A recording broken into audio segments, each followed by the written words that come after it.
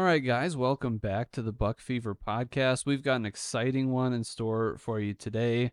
Last week, we were kind of more geared towards the fishing side of things. We had a really good guest last week. If you haven't listened, make sure you go check it out. But this week, we are back on the archery side of things. I'm here with Eli, and Eli has a connection to this guest. He knows a lot more about him than I do. So I'm going to turn this over to Eli now and kind of take a back seat and try and learn a thing or two. So, Eli, take it away. Absolutely. And it is going to be August tomorrow. So if you have not started already, you need to start thinking about shooting that bow and getting yourself ready for the season. So it is a perfect time for a very special guest and good friend of mine, Rich Wooten, to come on. And Rich is a level 3 archery instructor.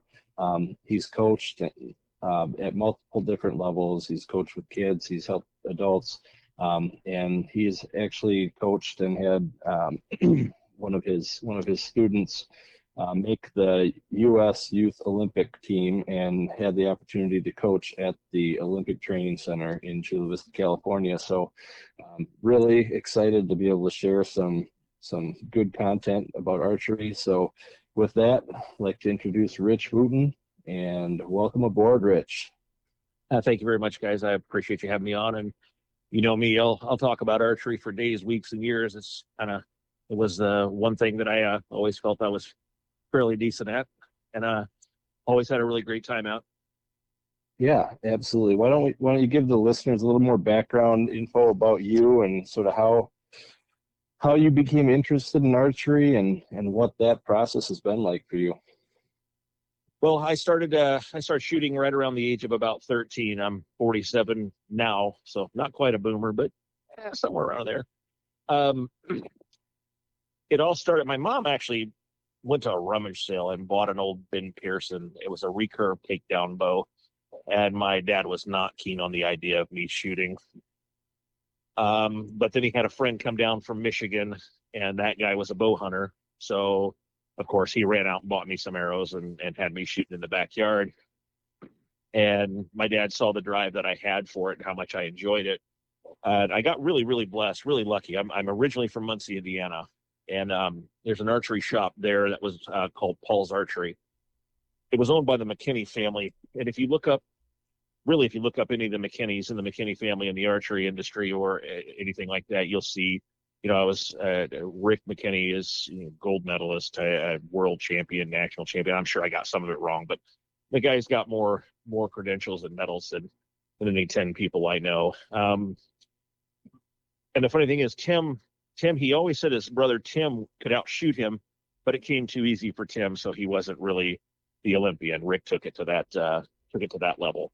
So I was blessed enough to be able to get into that shop and have some of the top archers at the time really starting to teach me to shoot, and it just kind of went from there. From that age, at about age 14, 15, is when I took my first deer with a bow, and it was an old Browning Nomad Deluxe wooden limb, wooden riser, the old 2117 aluminum Easton XX75s. And I believe the broadhead was a Thunderhead, if I'm not mistaken. So that was pretty awesome. And that got me hooked for sure. Started shooting a lot of tournaments. When I say tournaments, I didn't do a lot of indoor. I did indoor leagues, but it started with IBO tournaments when IBO was just really fresh. The outdoor animal targets, and that was unknown yardages. A lot harder back in the day when you're lobbing an arrow at 265 feet per second, thinking you're really doing something fast. Yeah. We all wanted that 300 mark. Eventually, we got it. When I turned 16, I ended up getting various sponsors to shoot, and the rest is history. I've shot for various companies. I've been on pro staffs for manufacturers. I was on a television show there in Wisconsin that was sponsored with Matthews. I was sponsored by Bowtech for a long time, and PSE and Archery Research and various aero companies and releases and so on and so forth. And the other reason I tell you that is people really think that sponsorships are the greatest thing, and you get free equipment, which was obviously great. But I started figuring out what I wanted to shoot and then work for the sponsor from there, because a lot of places would try to sponsor you, but the equipment to me just wasn't what I wanted. And we could go into that for weeks and months and years. And I learned fairly quickly that there was not a piece of equipment, not any kind of thing that you could buy to put on that bow that would replace good quality, repeatable form. And what I mean by repeatable, what I do may not quite be what you do, but I'll try and, my goal was to teach the people to still shoot a repeatable form, but sometimes body mechanics are just a different. People have different size rhomboids. They have different, different shoulders, different muscles and whatnot, and they can pull so much. But the form is still generally the same. So as long as you had the form, I met guys that were really good outdoors, and those guys were equally as good indoors. But there were a lot of indoor guys that were not good outdoors. Now that had to do with, the yardage judging and all that stuff. Yeah. So what drove me to coaching is a lot of people got into archery kind of the same way I did. That Browning bow that I was shooting was way too long for me. It was a hand-me-down from a neighbor of some sort that my dad knew, cousin's, uncle's, sister's former roommate, or however that worked. And that's honestly how I think a lot of people get to shooting. Their buddy has a bow. Hey, let me shoot that. We laugh because they struggle to pull back 60 pounds. It's, an inch and a half too short, or an inch and a half too long, or 3 inches short or long, or however that is. And unfortunately, a lot of people start their archery career with a ton of bad habits, and they perfect those bad habits to where they can at least be semi-accurate. And when I say semi-accurate, I mean, a lot of people can kill a deer, no big deal. That's the size of the vitals are what size of a plate, But my idea of accuracy is hitting something the size of a dime 30 out of 30 times at 20 yards, so hitting something out of the size of a quarter at 20 yards 60 out of 60 times. So that's kind of where I started going towards the coaching aspect of it, where I see people trying to buy their accuracy rather than really find a coach or find somebody that could really help them out. And I loved getting new archers because they didn't have bad habits. It's the guys that had bad habits that were so hard to fix. Yep. And I figured that I had put one on here where I was going to talk to you about, put your coaching shoes on and what's your approach with someone new versus somebody who has been already shooting, and which one do you prefer to work with? And I figured you were going to go down that road, so just keep rolling with that. Okay. So a lot of times when I'm starting with a brand new archer, you're familiar with endless draw bows like the Genesis, and I think there's another few companies that. So I'll take a bow like that, and what I want to do is get it completely low poundage, to where there's pretty much no weight, because what I don't want, number one, I don't want injuries. Number two, I want to work on getting the proper anchor point, being able to have the proper grip, and setting up the proper draw length from the very start. Having somebody pull back a 60-pound bow 15 times in a row and they never even got to shoot the arrow, that gets pretty daunting. But really getting them set up, you're able to still move them without the fear of them collapsing and that bow, rocketing forward with them in it, and about shooting them down the lane instead of anything else. And get them set up that way. A lot of guys, my biggest approach with new archers was that way. Now, guys that have already shot, when I would teach guys and they say, hey, and it said, what I'm going to say kind of sounds almost conceited, and I don't mean it that way, but generally free advice is worth every penny you paid for it. And what I mean by that is you can generally, a lot of people can shoot well, but they don't coach. And people usually go to the best archer there and go, oh my goodness, you're such a good archer. How can I do what you do? And even they can't really explain to you, oh, you just anchor here, you do this. but how do you anchor? How do you engage the scapula? How do you rotate the scapula and have the rhomboids engaged to make it easier to draw back? What does the force draw curve look like on your bow? How high do you raise it? What does your elbow look like? So with somebody that has been shooting a while, my very first lesson with them, because I've gotten guys, well, that's how I do it. Well, then why am I working with you, buddy? I mean, I'm not trying to be mean, but if you're wanting me to help you out, I love to help you out. But a lot of times folks have to get worse before they get better. And that was always fun. Trying to convince that some people of that. And it does work.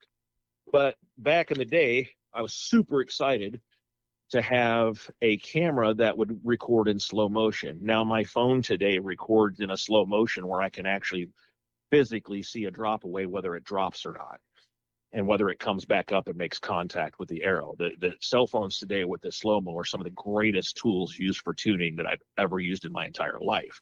And we all have one. But I would put a mirror on the ceiling and I would do nothing but let them shoot. I would videotape all aspects of the form, from behind, from the sides, and then I would videotape the mirror up top so that you could see the actual alignment of the elbows on the shot. I would zoom in on, whether you were punching that release, whether you were torquing your bow, so on and so forth. That way, when it eliminated a lot of the conversations of, I'm not doing that. Well, here's the video. Here's what we need to fix. So we would approach it almost like a diagnostic of a car, or maybe a surgery. Here's what you're doing good. Here's what we need to fix. Now let's fix it. Yeah. Did you have a preference between working with fresh meat or getting somebody in there with the bad habits? I know your personality, and I'm sure that the ones with the bad habits were a lot of fun for you, but which one would you prefer? I definitely prefer new archers. They have no bad habits.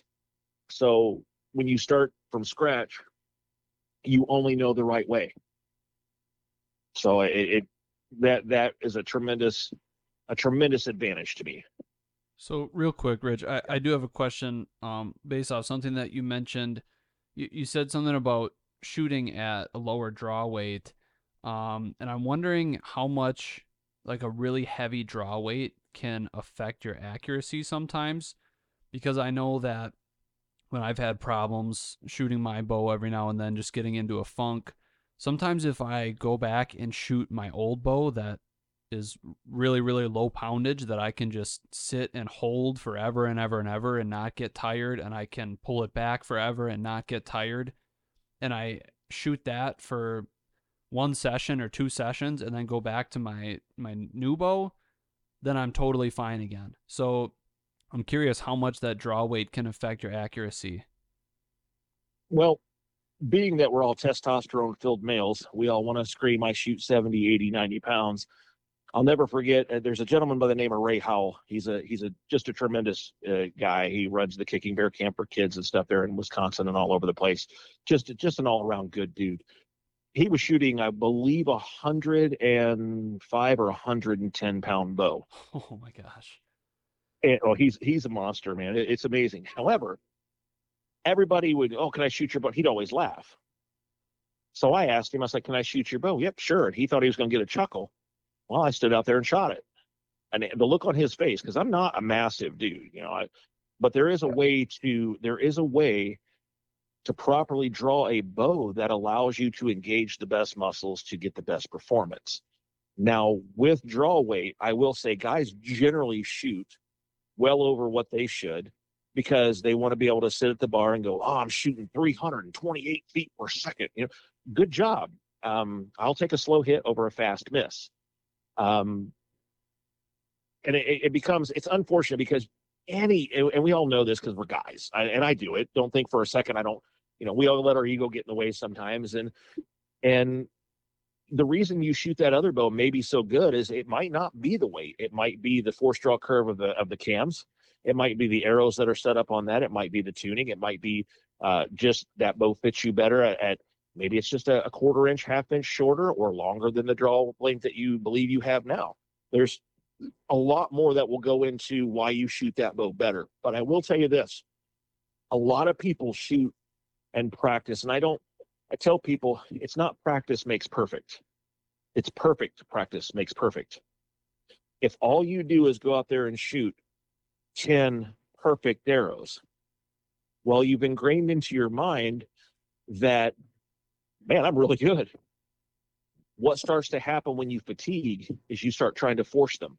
You start trying to force them in there, and oh, one more shot, one more perfect X. I got it. And now you're fighting your subconscious mind, you're fighting your conscious mind, everything goes to pot. And now you're verging on, some bad habits and trying to force things. Where if all you did was throw 5, 6, 7 arrows and they all hit right in that vital area or right in that heart or right in that 10 ring or wherever you're trying to put them, that's pretty awesome. And that's a good feeling to walk away from. And it builds from there. And yes, you should still build up your muscles, but you still got to make sure that you're hitting and you're not fatigued. Because we all know when we get tired and fatigued, we start overthinking everything because we're guys. It's just what we do. Right. That was me about a week and a half ago when I dusted the case off and got the bow out.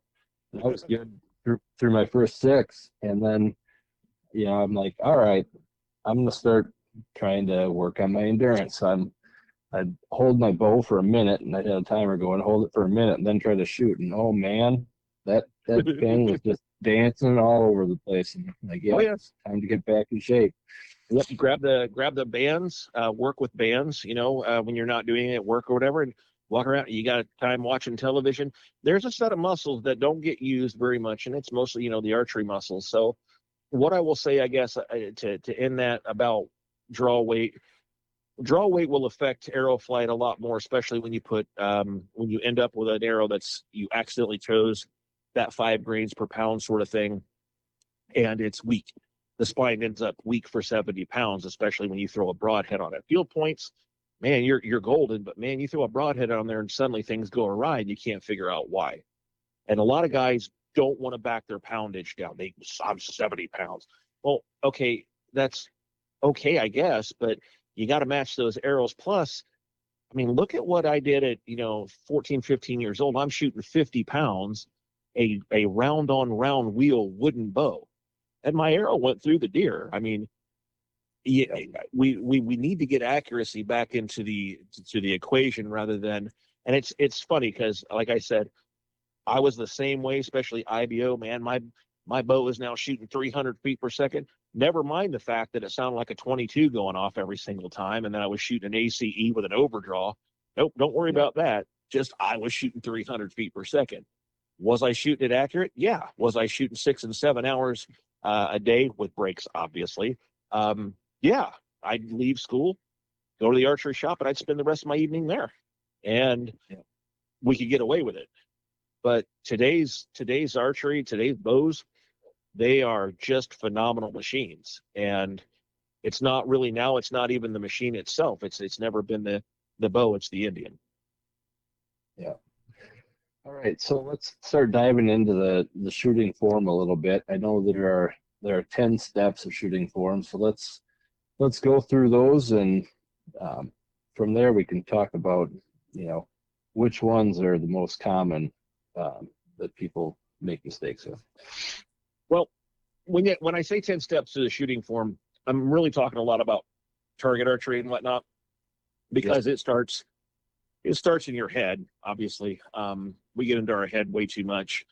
But you end up, it's from the quiver, then you're knocking your arrow, you've got your set when you're setting up for the shot.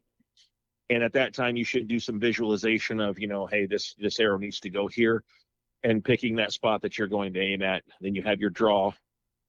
Once you draw back, of course, you're going to get your anchor point. Should be a good solid anchor point. Anchor point gets really, really tricky sometimes with some folks. But as long as you have I never get too upset with people as long as their anchor point is consistent. A lot of people, though, draw a bow that's way too long for them, and that they can't seem to figure out how to put the tip of their nose on the string. Instead, it's got to go all the way back. Their eyeballs almost touching the peep sight and whatnot. So once you're drawn back to that anchor point, I always started the mental game as far as a program goes there, because inevitably what happens, especially in target archery, is you have two things going on. You have your conscious mind, your subconscious mind, and they often don't work together very well. So when you're aiming, at that point, you've got your anchor point, you've got your sight alignment. Now you're going to do the aiming process. You put that pin on the center of the target. Now you're starting to activate your release, however that is, whether you're using back tension, whether you just got the finger rolling, or whatever you're doing.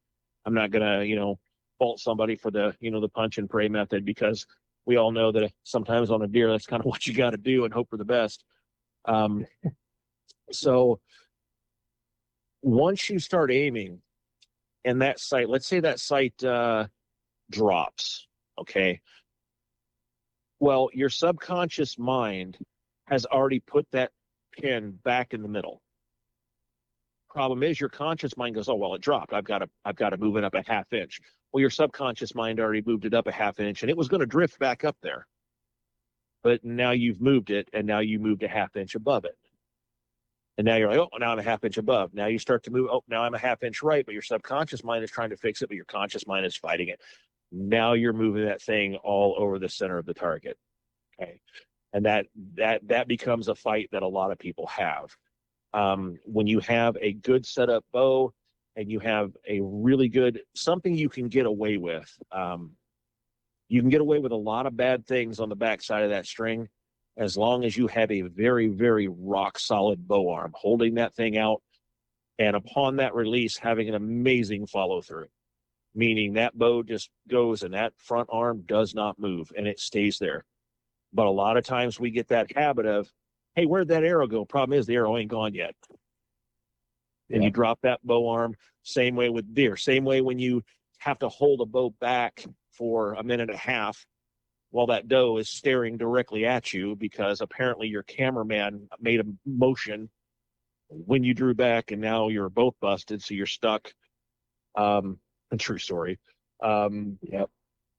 You go to release, man, and you don't have anything left in that arm, and it just all falls, and the arrow shaves the belly, and she runs off laughing at you. But you can get away with a lot as long as you have that really good solid bow arm and a great follow through, provided everything's set up right and whatnot. That's going to be a major portion. If I can reiterate only really one thing, a good clean release, but that good follow through with that front bow arm and not letting it fall to the ground, not looking for that arrow, after you shoot, just letting things happen. And that's the same way with the release. But we all know, let's be realistic. You've seen some of the bucks I've shot, man. Yeah. There ain't no squeezing and ooh, hey, it's target. It's going to sit now, man. It's Hail Mary full of grace. Please let this hit this deer where I'm aiming sometimes. And the Spartans had a saying, as we train, so shall we fight. I quit shooting competition about a month before archery season. Future archer, right? But that is a future archer right there. My daughter just got home. She came to say hello to me, so I'm gonna put mine on mute. I'm gonna put mine on mute for a minute here, and I'll let you know when I'm jumping back in. Yeah, that's fine. That's beautiful. All right, go be a dad. We'll carry things from here for a little bit. Nice. So I guess as far as I'm not going to break it down as step one. This is step two, step three. That's for a whole, because breaking those down, I would go into exactly what each one of those entail, and that's an extensive discussion as to how to correct things, making sure you have the proper grip, not canning your bow. There's a whole long list of ways to make sure you've got good, solid, repeatable form with a good, solid follow through. So I see people who seem to know what they're doing. Maybe it's on YouTube or on TV. They're professionals in the industry, decent shooters. And a lot of times what I see from their follow through is like the shot goes off and then they drop their bow straight down. And it seems like when they drop it straight down, that's made to seem like that's the best way of doing something. But from what you're describing, it sounds like it's better probably to hold it steady, at least for a second. Well, the today's bows, the beauty of it is those arrows are gone most of the time before that arm falls, and they're not really dropping that bow. The bow is just kind of rocking forward at a natural, because all archery will ever be is physics. Okay, so it's going to be a transfer of kinetic energy. The energy only has a few places to go. It can go into the bow itself, it goes into the arrow, and it goes into you. So how much energy gets transferred to that arrow? Okay, great. So you see them dropping that arm, but they're not really dropping an arm. The bow is actually rocking forward, going forward. The weights are sending the bow basically down. And those weights are great for offsetting the pulling of the bow. It's just kind of an offset, again, physics. It's just, and learning to weight your bow properly, and depending on the size of the stabilizer. This is all competition type stuff. Smaller stabilizers for hunting. I shoot a very heavy stabilizer for hunting, a very heavy weighted front stabilizer. I always have, to each his own, But yeah, if you watch those guys, they're not actually dropping from the shoulder, and you don't see their elbow falling down. You see the bow moving, but their hand will not collapse or fall. Gotcha. Yeah. How tight should your grip be on your grip hand? How tight should you be holding that? Because I've heard some different things. So getting a death grip on a bow is a bad thing. There's a and it's hard without being able to show you, but you've got that bone kind of, let's see, you got your lifeline, you got your thumb. There's a bone that travels through, and your hand is actually almost at a 45-degree angle, pretty close to it, open. And when I say open, I don't mean open with pressure. I mean just relaxed. You're not trying to put any extra pressure. The goal is to have that bone as centered on the center shot of that bow, because any pressure on the left, you kick left. Any pressure on the right, you kick right. And they consider that corking a bow. And then again, some weights and stuff can help with that. But ultimately, you're going to want to put the pressure as centered as you can. And you'll see the fingers, if they're relaxed, you'll see them really almost canted at an angle. It's kind of hard to explain if you can't actually see it, but you'll see a lot of guys, and it is a personal preference for a lot of guys. Some guys have what they call a low risk grip. Some people have a high risk grip. It just depends on really what works for you. And never get too upset with people that, there's no just one size fits all with archery. That's the beauty of it. Some guys shoot a high risk grip and they're just lights out with it. I can't do that. I shoot a low risk grip.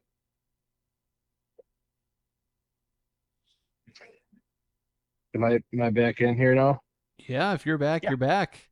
Perfect. That's great stuff. I wanted to, Noah, did you have anything else you wanted to talk on that with the grip before I throw you completely off? No, you can throw it wherever you want to. Okay.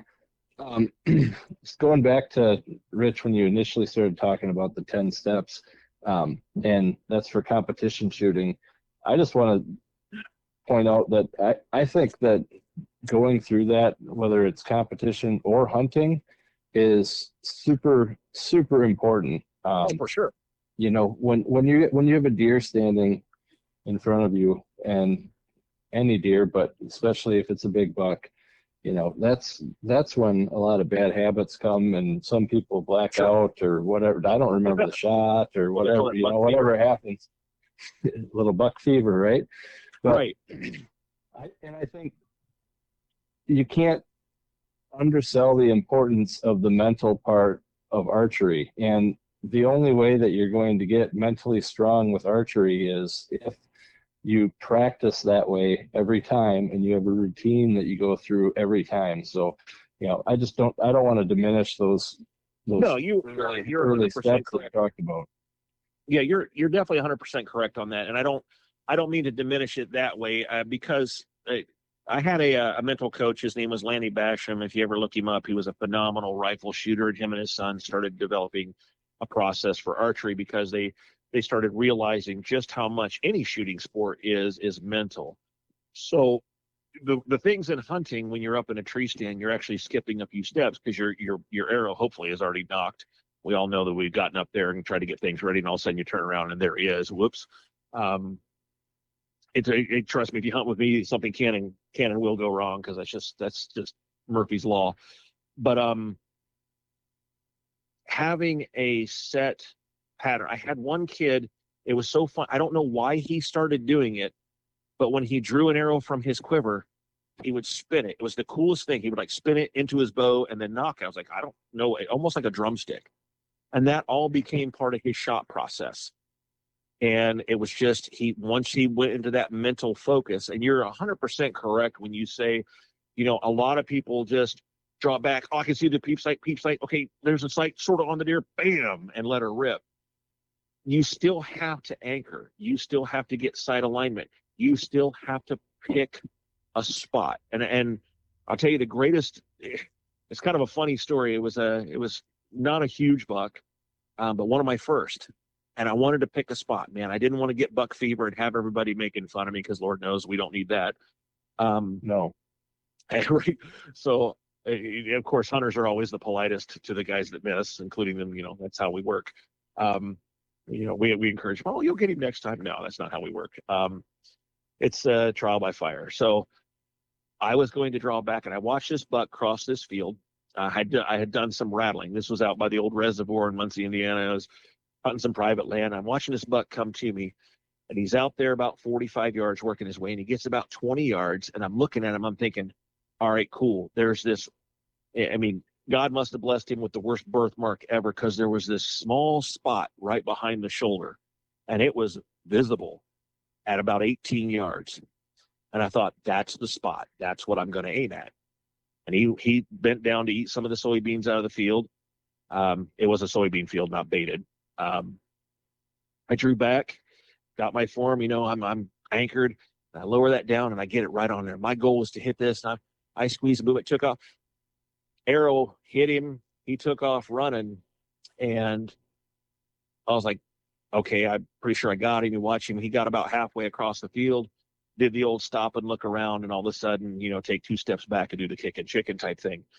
And I about fell out of the tree stand. I'm ecstatic at this point. Like, holy cow, I just shot my first basket right at $8, which to me might as well be my first booner, Yep.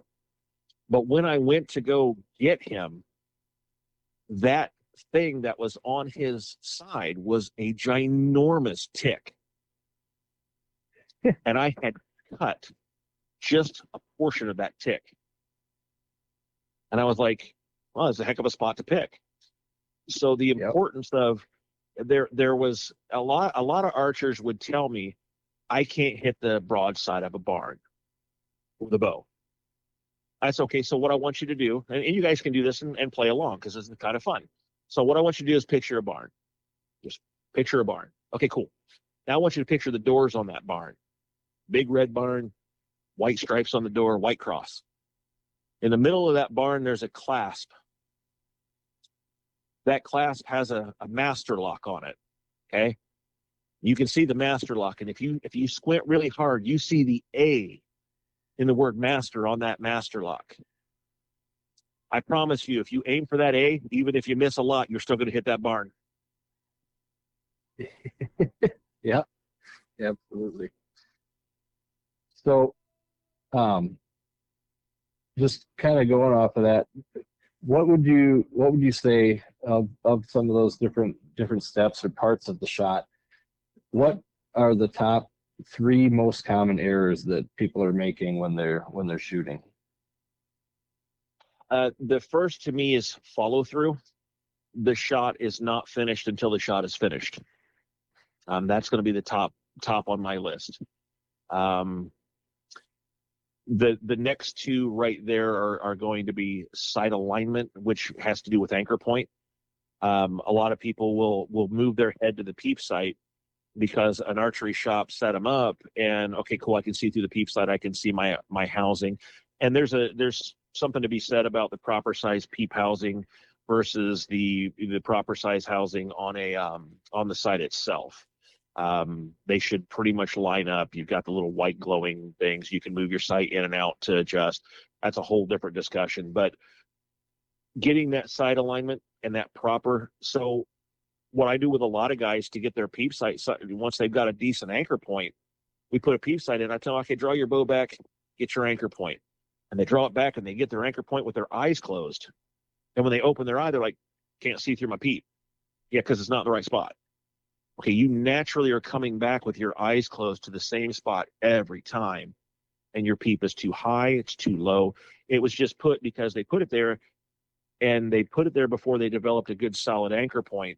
And you're moving your face to your peep sight instead of you're moving your anchor point based on where your peep sight is, rather than having a good solid foundation on the side of the face, knuckle under the ear, whatever you do. There's a lot of different variations. There's no right or wrong answer. Some are better than others. But setting up that peep sight for you is absolutely paramount. The funny thing is, I can see, I can totally tell you right now, I think Noah's going to go draw his bow back tonight with his eyes closed. He's like, wait a minute. And Oh yeah, That could if you draw 100% be closed, true. if you draw back with your eyes closed and you can see completely through that peep sight, completely round, and you're good, golden. But do it a couple of times to see if you do truly have a solid anchor point.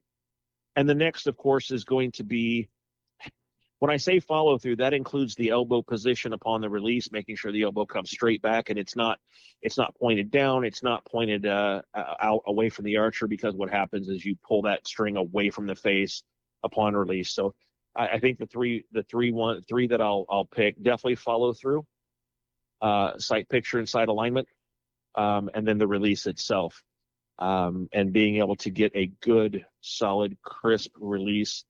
Surprise release is the best. It's not always going to happen on a deer, as we know. I mean, because you've got the guys that, you've done it, I've done it, and we all know what this means.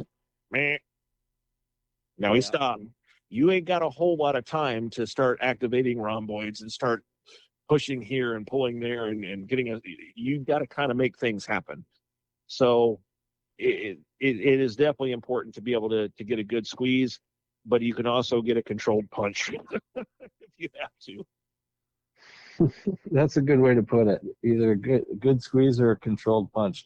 I know one of the things that, I don't know, this probably 15 years ago, when you and I were shooting together, one of the best things that you did for me was, I had my release, and it wasn't a great release because I was still pretty new at it, but the trigger on my release was all the way up almost to the tip of my finger, and you crank that thing back so that it was at my first knuckle away from my hand, just like you'd shoot with a rifle, where you got to get your whole finger in there and squeeze. That was one of the best things that you did for me with my shooting, because it eliminates, not to say that I never punch anymore, but it eliminates so many of my punch shots that I used to have, because I actually have to squeeze with my finger in order to be able to release my arrow. Right. So, a wait, lot of unfortunately, and I don't know how I still use the old Scott release that I used back in the 90s, because it goes off when enough pressure is put there, and it fits in my hand perfectly. So I make it as, to that short. But I see tons of people shooting releases that they have to literally cock their wrist to try and reach up to grab a hold of that release. And when I say grab, I mean you're up there trying to hook that bad boy, and that release is just too long for you. And it's minor things like that. To me, it was, to you, it's like, wow, that's a minor adjustment. That's a major adjustment to me in bow fit and release fit and everything else. When everything fits, it tends to do a little better. And most guys shoot too long of a draw length 9 times out of 10. Yep. So the anchor point is something that keeps coming up, and I'm sure most listeners are familiar with the idea of an anchor point. Can you help to just narrow that down a little bit more? And I know everyone's is a little bit different, but what are 2 or 3 things to kind of think about as you're trying to come up with a solid anchor? That starts out, remember when I was talking about the bow being super low poundage, that keeps you from, worrying about, that bow going off or all that poundage you're trying to hold. It just becomes a natural, where does this feel really good? Some people's facial structure has natural contours. I like with mine and with my hunting bow, it's completely different with a competition bow because I shoot a completely different type of release. I shoot a thumb release and things like that. But with my hunting bow, the knuckle on my index finger goes pretty much right behind, right in that. If my ear was pierced, you'd be able to feel the piercing. So it's like kind of right where that jawbone is, and it's jammed right there because that takes that string, pushes it against my face. The string runs right through the tip of my nose, and I can see right through that peep sight. So not only do I have a spot on my, basically on my face where my hand belongs, but now I have a space on the string where my nose belongs, and right there on the corner of my mouth belongs, and now I can see through my peep sight. So technically there's basically 3 to 4 pieces of contact that are on that string that are making things repeatable. You want to make sure that they're always in the same spot, and that it gets kind of tricky sometimes, especially with new archers. That's why, again, I love the really low poundage bows to work on a solid foundation first. Yeah. I think that's a good breakdown for people to think about. Whatever those points are, make sure you have multiple points of contact. Actually, whether you're new or experienced. So, I made the switch over to fixed blades a few years back, and one of the things that I was having trouble with is I'd draw back and I'd shoot my field points and be able to hit a dime every time. Well, then I'd put my fixed blades on, and I was always missing. I believe it was to my right, and so I took it into the archery shop and said my bow is not tuned. And I shot it through paper. They said, "Oh no, your bow's perfectly tuned." And I just had, I don't know if I got fatter or what, but I had too much pressure from my face on my string, which with a field point wasn't a big deal. But once you put that broadhead on there that's a little bit bigger, that just changes the arrow flight. So broadheads exacerbate not only non-repeatable form, but they will exacerbate anything that is not right with the spine of the arrow or any deviations of the spine within the dozen arrows. Yeah. Perfect. A lot of guys, their first reaction is, well, I'll just switch to expandables, mechanicals. To me, I never got upset, and some people will just jump through the phone, you're ready to strangle me for this one. I really don't care if my field points hit exactly where my broadheads hit, because 2 weeks before the season, I don't have a field point in my quiver, and I shoot sharp, broadheads that I'm able to resharpen. Mm-hmm. As long as I'm getting good quality arrow flight, good straight forward arrow flight, if they're hitting 2 inches to the left, an inch or so low, what do I really care? I'm going to sight my broadheads in. I'm going to make sure I'm getting good flight. A lot of people can't even paper tune their bow because they're torquing their bow. Their form is not good enough. I remember working at the archer shop. So many people would get mad because, look at this tear. I can't get this tear. I would shoot their bow and it'd be a bullet hole. Mm-hmm. Well, you got to tune it for me. Well, I can't tune it for you because this arrow is not designed to come out of this bow the way you're making it come out. You're torquing your grip, or you're, again, like you said, pushing your face against it maybe a little too hard. Maybe your anchor point's a little, you got your elbow pushing back a little bit too far, which is causing the string to come in. Maybe you're coming out a little too far and your elbow is going out and pulling that string away from your face right at that moment of release. So as long as the arrow is flying really good, you got good form and the arrow's flying good, it never ever bothered me to resight in for the season and only use broadheads. And the biggest reason, there were several reasons I switched to these broadheads. One, I love the fact that I can resharpen these things, and when I'm out there and that buck is standing there at 52 yards, that broadhead that I've got in that bow is the exact broadhead that I was smacking a quarter-size circle with time and time again. Something to be said about that confidence and knowing 100%. Some guys will have 3 practice broadheads, and then they got their 3 real broadheads, and there's a real problem with that, and we can definitely explore that one. Yeah, awesome. Just to wrap up this first section here on form, earlier you talked about bands. What's another drill or two that people can do just to improve their form and consistency with shooting? So a couple things that I worked with archers with. It was funny. I'd leave a seminar. I did shooting seminars for people and shooting classes and bulk classes, and I would teach what they call blank bail, which is you take your sight completely off. There's no sight picture that you have to worry about now. All I want you to do is worry about actual shot process and actual form itself. Take the sight out of it.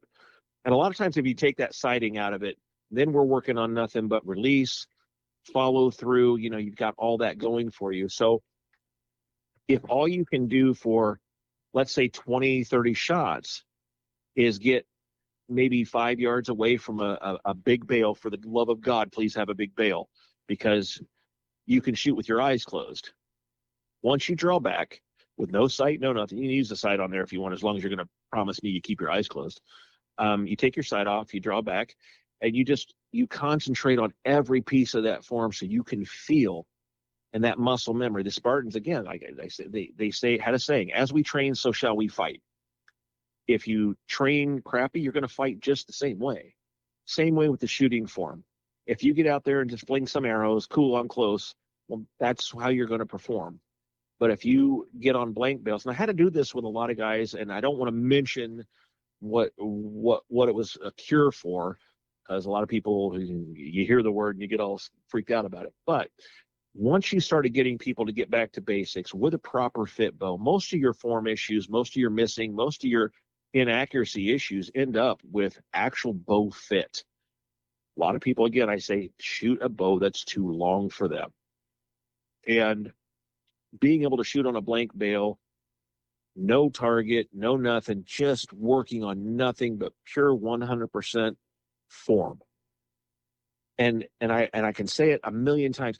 Guys will buy the latest, greatest sight, and they don't even blink an eye at spending $200 and $300 on a sight, and they'll buy a $1,400 bow, but they will not pay a coach. They won't find somebody to pay to teach them to shoot. They'll just ask for questions, watch some internet videos, but the internet can't tell you, hey, this is what you're doing because I have it on video. Here's how we fix it. Because you cannot buy accuracy. You can buy some stuff. I mean, give you an idea. Are you familiar with what the Hooter shooter is? The Hooter shooter, no. That was a machine that was designed for archery shops. It basically was as close to a shooting machine for a bow as you could get.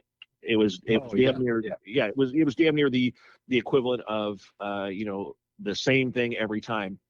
So just for fun, we took a Genesis bow and 5 arrows, and we shot a perfect score on an NFAA target with the Hooter shooter.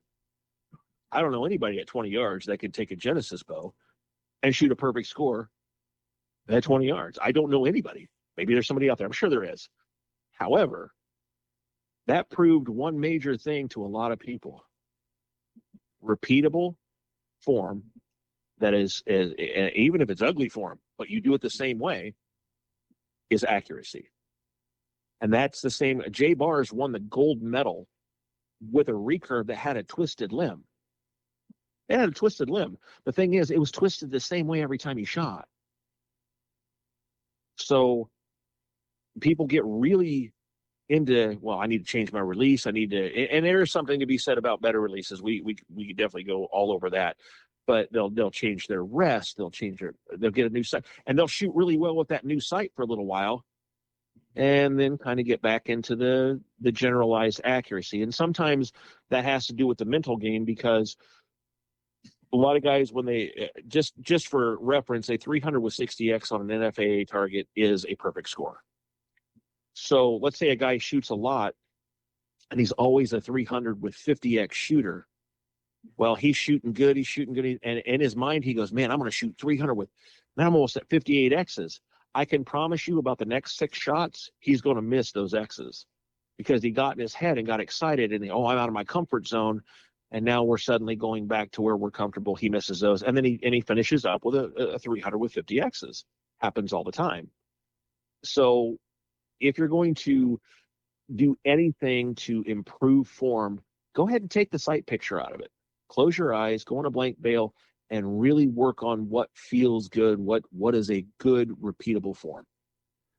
So I'm kind of wondering something now, because we keep talking about these shops and taking your bow in, getting it tuned or whatever, but I'm wondering if you have any advice for picking a shop that really knows what they're doing, because obviously there's some good and some bad, like we mentioned with the peep sight, right? Like they might just set it up a certain way and then you have to adjust the way that you shoot to make that peep sight work. But do you have any tips for finding a shop that's going to do things the right way to get you set up better? I wish I did. I really wish I don't. Guys, I've gone in and talked to guys and they don't know who I am in these places, and they'll start telling me about things that I'm like, what are you talking about? But if you're a new archer, you don't know any different. So people can talk a great game, and it's the same. I always called it, I was a police officer for years, and I always tell people know what it's like to be in a firefight, especially those people who have never been in one. So you end up with a lot of what they call keyboard commandos, keyboard warrior. These people read some articles and they just regurgitate what they do. I had the privilege of working with some of the best bow manufacturers and bow designers in the industry, and went to some of these technical schools that really not only taught you how. So, I mean, I guess if you want to see if they've been to any of those schools, I know PSE put on a great school. They probably still do. Matt McPherson is just a great guy.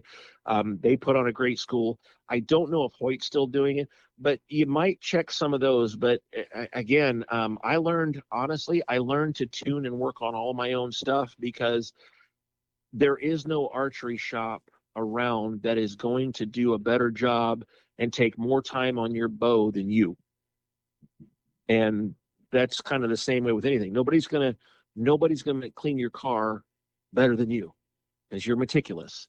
So it becomes very difficult to gauge, what shop is going to do the best job. And let's face it, it's not like these shops are paying somebody $80,000-$90,000 a year to work there.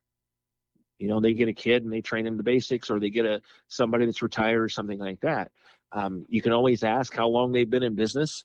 A shop that's been in business for 25, 30 years, they probably have a decent idea of what they're doing. But again, I don't have any great. I've had even some of what I thought were some of the best shops do some of the stuff that I'm like, are you kidding me right now? Heck, the shop I worked at, I was building custom bowstrings, and I get a call, hey, your bowstring broke. I'm like, what? I mean, that's a physical impossibility. It's brand new.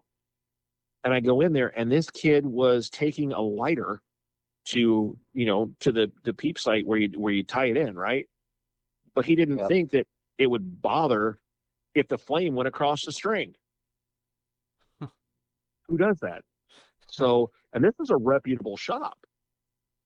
So it's always good to try to get your hands on good, reliable information. And there's some amazing shooters out there that put out some great information. I'm not going to, put a bunch of plugs out for the professional shooters, but there's some really good videos out there, and you can watch it and you can try it. You can try it yourself. Don't be scared. But I used to get in trouble a few times when I'd look at somebody and I'd ask him, tell me what was wrong with this bow before you tried to fix it.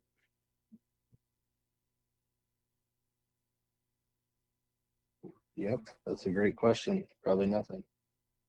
Well, I was that guy at the archery shop. I had my own form. Once I did set up somebody's bow brand new, We got it all tuned up, paper tuned, super tuned, the whole 9 yards.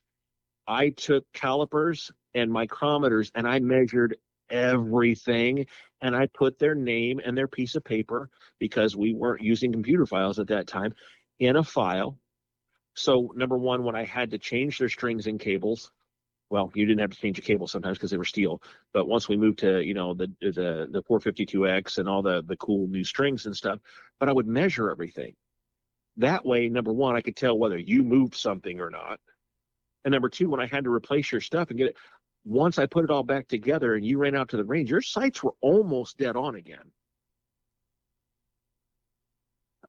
I don't believe you get that kind of service at a lot of shops. Yeah, I would agree with that for sure. Yeah, definitely. As long as we're on shops, we can just do a quick overview here on bow setup.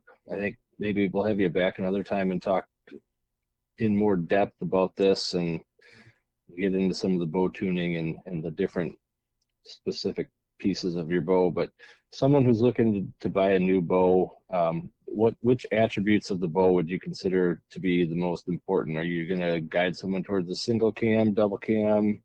What are you going to recommend as far as their height versus axle to axle, limb strength, I guess the first thing I'm going to ask them is, what are you wanting to do? And a lot of guys, well, I want to shoot some 3Ds and I want to hunt. Okay, cool. There's a lot of great bows out there. You have to remember, a lot of guys, what do you think the first thing they ask about a bow is? How fast is it? How much weight does it how much weight can the limbs hold, or how much weight am I pulling back? Generally, I found, how fast is it? Yeah. And how fast is the bow? And that's the interesting part, because we can get into bow manufacturers and what they've done to fudge their numbers a little bit from an AMO standard, the Archery Manufacturer Organization standard, where they're saying, so a lower brace height generally changes the force draw curve. A lower brace height equals speed, but it also has a loss of accuracy. If you have a higher brace height, you generally have a more forgiving bow, but a slower bow.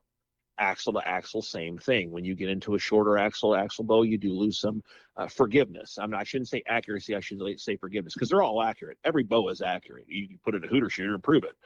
It's what's good for you. So new archers, even if they're new and they're wanting to do just strictly hunting, I'm going to get them in a pretty short axle to axle bow, because we all know, we've been in that situation where you can't take a 36-inch axle to axle bow up there. That's just not going to happen. And bows have come so far, as far as forgiveness and whatnot. We want to budget first. What is your budget? Because you don't want to start having somebody shoot a $1,400 bow who's only wanting to spend $600. That's just not. That's kind of cruel, actually. And a real tip for people, I don't want to make anybody feel bad about not being able to spend a $1,400 bow. And I don't want anybody to feel bad about shooting the bow that they shoot. A lot of shops make the mistake of getting very brand oriented and trying to say, oh, you don't want to shoot that, you want to shoot this bow, you don't want to shoot that brand. Oh, this brand's better. So on. You instantly, because some people are diehards, man. Some people are diehard Bowtech, Matthews, Hoyt. These people have been shooting these things for years. Me personally, I don't care. I'll just, whatever feels good to me, I'll shoot it. That's how I am now. I used to have to shoot specific brands, but there's not a bow I can't pick up and get tuned up and get it ready for deer season. With new archers, what is your budget? And I'm talking arrows and everything. Don't just tell me your bow budget, because I don't want you to buy a great bow and have $35 left over and trying to buy some arrows to throw through that, because that's the equivalent of buying a precision rifle and seeing if you can get bulk military surplus ammo in a can. Yeah. So that kind of selling people bows, I always gave them 3, 4, 5 options if I could. But if it's their draw length and the poundage they want, I generally took the poundage down about 5 or 6 pounds of what they actually wanted. And that wasn't me being mean. That's people generally, I want 70 pounds. Cool. We'll just put this at 65, 64 pounds. It's a little more smoother for you. Yes, you can push it up to 70. And again, the 4-straw curve of that, meaning how that bow draws back. You've seen extreme hatchet cams that when you start to pull that thing back, you feel like your eyeballs are going to pop out of their socket. And so's your shoulder. And then you pulled bows back that are 70 pounds that are, wow, this is really smooth. You've got to give to get. So you can still get smooth and pretty fast, but when you're talking rocket bows, these bows that are shooting, those 350 feet per second, buddy, when you start to pull that bow back, there it is. There's no kind of easing that thing back. So new archers I think we need to be very mindful of not only, we don't want to cause injury. And you've seen the guys let their ego get in the way, and they'll start trying to reap this bow back, and they're hurting themselves.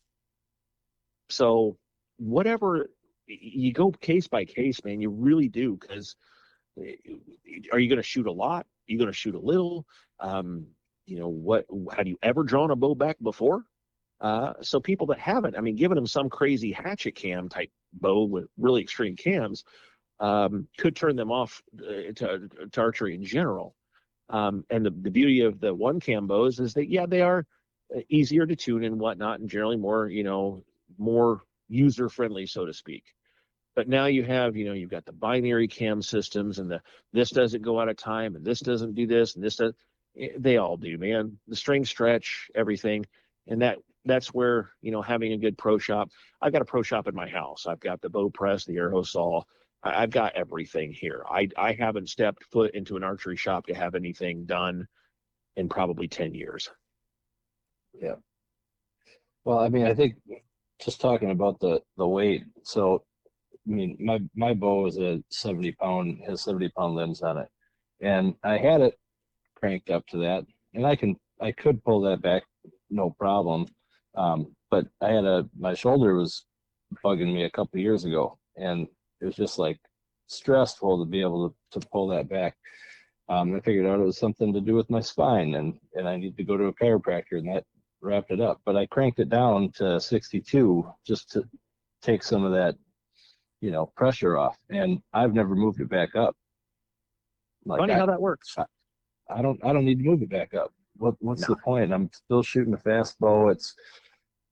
But when there's an animal standing there, I don't need to have to reef to get the thing back. It's just a nice, easy, smooth draw. Right. And you and I both have hunted Wisconsin, and darn good well, you get out there, you're sitting there, that buck's going to come by at 7:30, man. He's been coming by 7:30 on the trail cam. 7:30 comes and goes, and now you're out there at 11 o'clock, and you've been sitting out in, 7-degree weather. Yeah. And now here he comes. Are your muscles warm? Are they good to go to pull back that full 70 pounds? Or is it going to be just a smidgen easier to pull back that 62 pounds and get a good smooth draw where you don't have to make a lot of motion? Because Lord knows that matriarch doe standing out there scanning the wood line and the tree line, because that's what she does, will pick up any movement. And the easier and simpler, the less movement you can do to draw that bow straight back to you, the better off you're going to be. Yeah. Your bow can be 350 feet per second. Great. Can you draw it back without getting caught? You've seen it. I've never seen an animal that can actually drink water through the side of their face while looking at you. Other than a white-tailed doe. Absolutely. And she'll do it every time. And just, you and I both know, all right, cool, she's eating grass. No, she's not. She's going to go down and eat grass and quickly go, hey, I see you. Like, I'm going to bring my head back up just to see if you're drawing. And then I'm going to put it back down. Nope, just kidding. Okay, no, I'm going to drink. Nope, I'm kidding. And we've had it happen countless. If you hunt the woods enough, it's going to happen. You're going to get busted. And the worst animal in the woods to get busted by, it isn't that buck. He's going to get horny during the friggin' rut. He's going to screw up, because guys chasing gals, we've been getting ourselves messed up doing that for many years in every animal kingdom. But that matriarch doe, she's got babies to worry about. She busts you in that tree stand, you have two options: move or figure out a way to kill her. Yep. my last year, my first two opportunities as a shooter, not that it took me real long, it was the second weekend, but first opening day, big buck was out there. He didn't bust me, but the doe that was out there busted me. Right. You'll He ran laugh. out. You'll laugh at my. Same buck. Following Friday, There you go. come walking in with the same doe and coming right towards me, and I didn't get busted, but a raccoon jumped out of the corn enough to spook the doe, and he's gone. You know, just it's not the buck usually. Yep. He'll get his nose down to a scent he likes, and he'll start chasing a female, and he will screw up. They're actually fairly easy to hunt, but you want a challenge. Take that big matriarch doe that back in the day, and I hate to say that back in the day because I'm only 47. It's not like I'm ancient, but we had tree stands, and we had the old Baker tree stands, which were basically death on plywood. That you put the step wrong and you're going to fall out. That's just how that works. They were dangerous, but that's a whole nother discussion. But back in the day, we got up in the trees. But bro, there were no deer. There were no deer looking up. There's no reason for a deer to look up. Why are they looking up? They don't.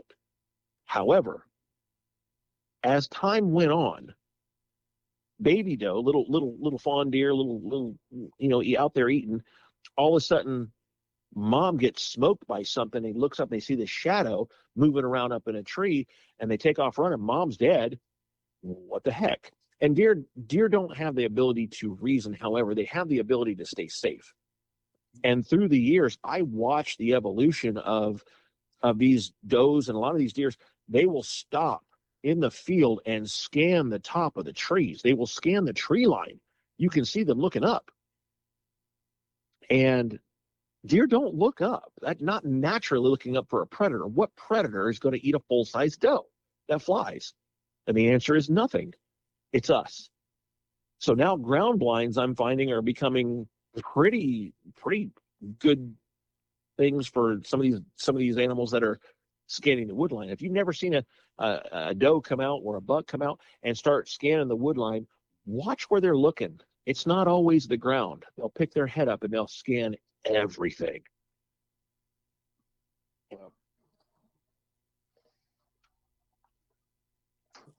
Oh yeah.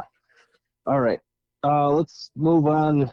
Like I said, we'll come back to the bow setup on a different one, but let's talk a little bit about arrows, because I think that that's something that you're pretty passionate about, and that's a debate that we've had amongst our buck fever crew.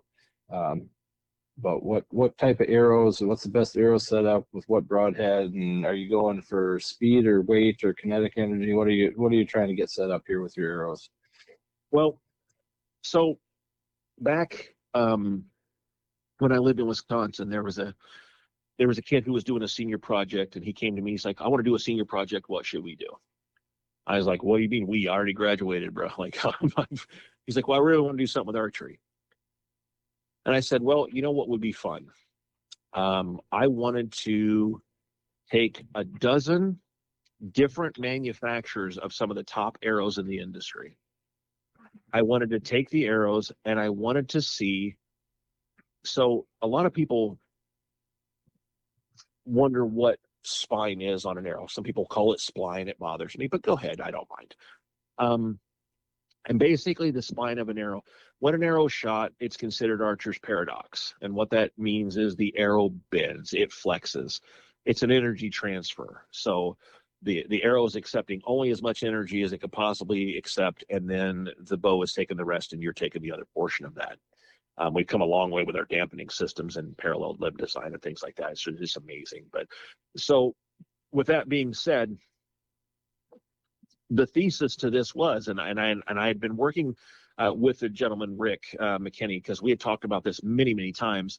People couldn't understand why, these Olympic archers, they got the best arrows, and it's not necessarily they had the best arrows, they picked the best arrows. Because when the Olympic Training Center is sponsored by Easton will send you boxes upon boxes of ACEs, and they were the aluminum carbon arrows for recurves. So you could take 200 arrows if you really wanted to, and you could find the absolute most perfect matched arrows that there were. And by matched, I say just because it says 300, and what the numbers mean on these arrows, it actually means the spine of the arrow. You've got 200, 250, 300, 350 spine. That means when you hang this weight, I wish I could remember the weight of the, it might be a 1 pound weight, could be wrong. I cannot remember for the life of me. I just own it. I should probably weigh it one day. But when you hang this weight in the middle of this arrow and put it on a spine tester, it will measure from 0, it'll flex to 3,000s. That's 300 spine. Flex to 4,000s, 400 spine. To, so on and so forth. It's just the way the arrow flexes. And I think I might have that backwards. But anyway, it's the way the arrow flexes. And the arrow will bend. Now, the beauty of this is carbon arrows, you back in the day, aluminum arrows, they're still, to me, at 20 yards, you're not making a whole lot of difference with a field point, okay? People can be like, well, I shoot this, and at 20 yards, I'm really accurate with my field points. I'm great. Yeah, you will be. It's when you start putting the broadheads on there, which is going to extend the front of center. It's going to extend the weight on the front, because there's a couple of ways to change the spine of an arrow. You can either add weight to the back, which will stiffen the spine, or you add weight to the front, and that is going to weaken the spine.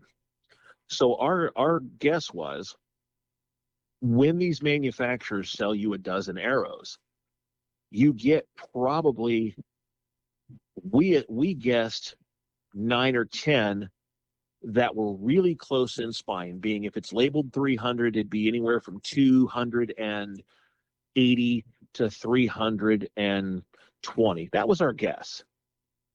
We were completely shocked to see how much of a differential there was in this group of arrows. Some of them were, they'd say 300, but they'd be 265. And the stiffest arrow would be 325. That's a massive difference. That's almost a complete arrow size difference if you think about it, because they're going by the 100, 200s to 300, so on and so forth. So the hypothesis thesis was that if you have a group of arrows that deviate in spine so much, they will not group as well, and they will not shoot broadheads as well within the group, because one is flexing more than the other when you shoot them. It's not accepting the energy the same as the other one is. So there's our hypothesis, all right? Now, how are we going to prove this is the question. So we spent several days calling manufacturers of arrows. Hey, this is such and such. We're doing a senior project, and we'd like to have a dozen arrows to test, and here's how we're going to test them. I don't even know if this place is still in existence in Wisconsin, but it was a 90-meter indoor range, 90 meters indoors. So you take out all the wind, and we were going to shoot them out of the Hooter shooter. Seems like a legit idea to me. And now you have to try and take out the variables, which is fletching, inserts, knocks, all that stuff. So what we ended up doing is, when they would send us a dozen arrows, we took those dozen arrows that they sent us, put them on the shelf, and took the arrows that me, you, and everybody else buy. Because we also thought, wait a minute, if these companies know we're trying to test for this, they're going to give us the best possible. They're going to hand select some, and here you go, here's our standard arrows. So we would take what the person could buy off the shelf. Seemed like a legitimate idea to me. The next process of this was to make sure we took the inserts, and this was one of the key factors that we could not believe. The components to build arrows must have zero quality control sometimes.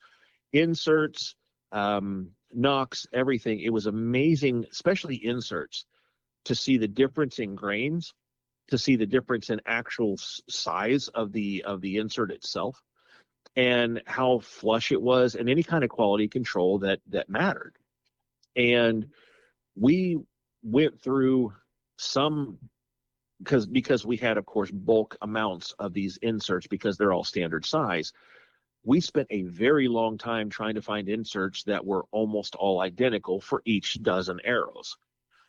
We also used and you can use any fletching jig. This isn't apply. I love the Bitzenberger jig. I always have. It's old school. It's just kind of what I've always grown up doing. Fletch it with whatever you want. Don't care. Have a blast as long as it's consistent. But we took one single jig and fletched all dozen arrows with one single jig. Of course, you're going to have deviations in glue. That's not up for debate or argument. Of course, you're going to have that. But it was the same jig for every single arrow. So you didn't have, a set of 6 arrow jigs and one be slightly at a 3 degree, one's at a 2.5, one's at a 3.5. We use the same jig. So now we're taking that equation out of it. And we got all these put out. And once we found the field points that were all pretty close to the same, 100 grain, I think it was 100 grain. We got them all as close as we could. 100 grain, 99 grain. So we use the same set of points in every single dozen arrows. So that never changed. So the idea was we would take these dozen arrows and we would shoot them all at 100 yards and see what kind of group we got with a field point. We know that any arrow manufacturer with a field point can generally shoot a 300 with 60 X's. That's not really unless they just got something really bad going on. But we wanted to shoot at 100 yards and see kind of where that went. You have to remember a couple of key facts here. Back in the day when we shot fingers, okay, you guys familiar with burger buttons? Yep.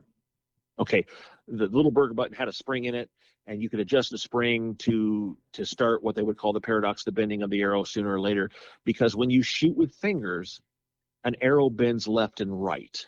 Okay, that's how that arrow comes flying out. Now we got this bright idea to put string loops on there in the releases. So what minimal bend you do have in that arrow turns to vertical. It bends up and down. And that can be changed a little bit by, again, we get into tuning, but it can be changed by how the rest is set up. When that bends, you could have your string loop too tight, too loose, whatever, but it was the same bow. So we shot the first group of arrows and we saw the group. This kid asked me, he's like, why is it like this? And the grouping was actually up and down. A lot of people will be like, oh, well, you're dropping your bow, whatever. But it was actually because if you think about it, at 100 yards, if an arrow bends more than another one or is more stiff than another one, you're not going to get quite that energy transfer. So it is going to have an up and down group because that's the way the arrow is bending. So we could see oblong groups. Not some of the arrows, the best arrows stayed in the 5 and the 4 on an NFAA target. Some of the most expensive arrows, we had completely missed the blue face of the target. It went the whole length of the target, up and down. Now people are like, 100 yards. It's a simulation to exacerbate any inconsistencies in the spine of the arrow. And we were able to, we didn't just shoot these arrows one single time. Each arrow had its own target, and we shot those arrows 3 times, and then we measured the group up and down. Anything, we threw out the worst 6 shots. So anything that was way out, we took the 6 out of there so we could get a pretty good idea. And some very expensive arrows performed extremely poor. The beauty of this is before we did all of this, we took every single arrow and put it on a what is considered a spine tester to test the spine. And we would roll them and find out the stiff side of that spine and the weakest side of that spine, and we would document it and we would label the arrow. Those arrows were within inch or so, quarter of an inch of its same hole for each test. Even if it was off, let's say it went in the 1 ring, it still went in the 1 ring the second and third time. So we were able to document each arrow that went there, and they were the same arrows. So you're looking at a manufacturer. Imagine owning an arrow manufacturing business where you build 100,000 arrows. Out of those 100,000, 20,000 of them they're just not really fitting into a 300, 400, or 500 spine, because arrows, just the way arrows are built, so on and so, we can go into that whole discussion. But so what they tend to do is, hey, this is our tolerance. We can accept this and this. So they throw them all in a bundle, and sometimes you got 7, sometimes you got 9. There was only one arrow manufacturer where all 10 of them had such a tight tolerance, they all stayed in the 4 and 5. Everything else had at least 3 flyers that would not be consistent. So we thought, okay, we've already proven this. This is pretty cool. Pretty cool putting the concept to work. And again, no win, no nothing, shooting machine. So now we're seeing that how absolutely important spine differential is from high to low in a dozen arrows.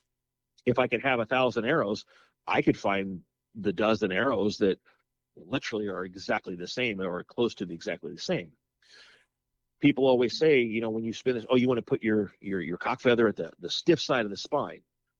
That's not necessarily true. If you can get all your arrows to, let's say they're all labeled 300, and each one of them can get to a 302, even your high and low, or maybe a 310, or even a 290, that's where you want them. You want them all close to the same exact spot, so they accept the energy, so they bend the exact same as they fly out of that bow. It's not necessarily the stiff side. A lot of people think, oh, it's the stiff side. No, because if you do the stiff side and it's this huge deviation, then the stiff side of this arrow is 290, stiff side of this arrow is 360. So you just run into the same problem. So you take that 360, and the closest they can get to 290 is 300. Cool, put it there. And now you're going to work with a little bit better, we have that cock feather there, so it's putting the bow the exact same way to paradox or bend the same way the others do. I compare that to, let's say you're shooting a stick out of a bow as compared to a straw. Which one do you think is going to bend a lot more? And if you think they're going to hit the same place, you're sadly mistaken. Why do you think a 200 spine arrow doesn't hit where a 300, or a 300 doesn't hit where a 400 will? Because they are different in spine. So we were all geeked out about that, right? We were all like, all right, cool. We've proven this. And the best part about it is I went to the ATA show that year and started asking these manufacturers and these reps, hey, what's your deviation in spine? What's your protocol? What's your tolerance as far as spine goes within a dozen arrows? Guys, they couldn't tell me. There was one single manufacturer that could tell me, but the rest, they could not tell me. They had no, and they were, well, let me get back with you. They were making phone calls, man, but nobody could tell me. So I was like, interesting, how are we missing this? So then we decided to up the ante a little bit. If you have spine differential, what's going to happen when you throw a broadhead onto these things with field points? Field points are already forgiving as it gets.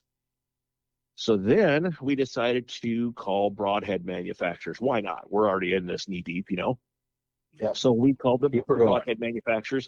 We called, I want to say it was a dozen. Don't quote me on that. It was several different ones, and we shot mechanicals, we shot fixed, we shot everything you could imagine. And the first thing we did is, again, trade them out with something on the shelf, because I don't want you sending me your hand selected stuff. And then the machine that I have to test spine, you could actually put it on there, and number one, most of your carbon arrows now are, what are they, 001 to 005 straightness. I mean, they're extremely straight. Straightness versus spine. I'll take consistent spine over a little bit of straightness any day of the week. But we made sure, so we put these broadheads on there, and they had a wobble. And you could put the tip of it in, and you could actually gauge how many thousandths these broadheads were off.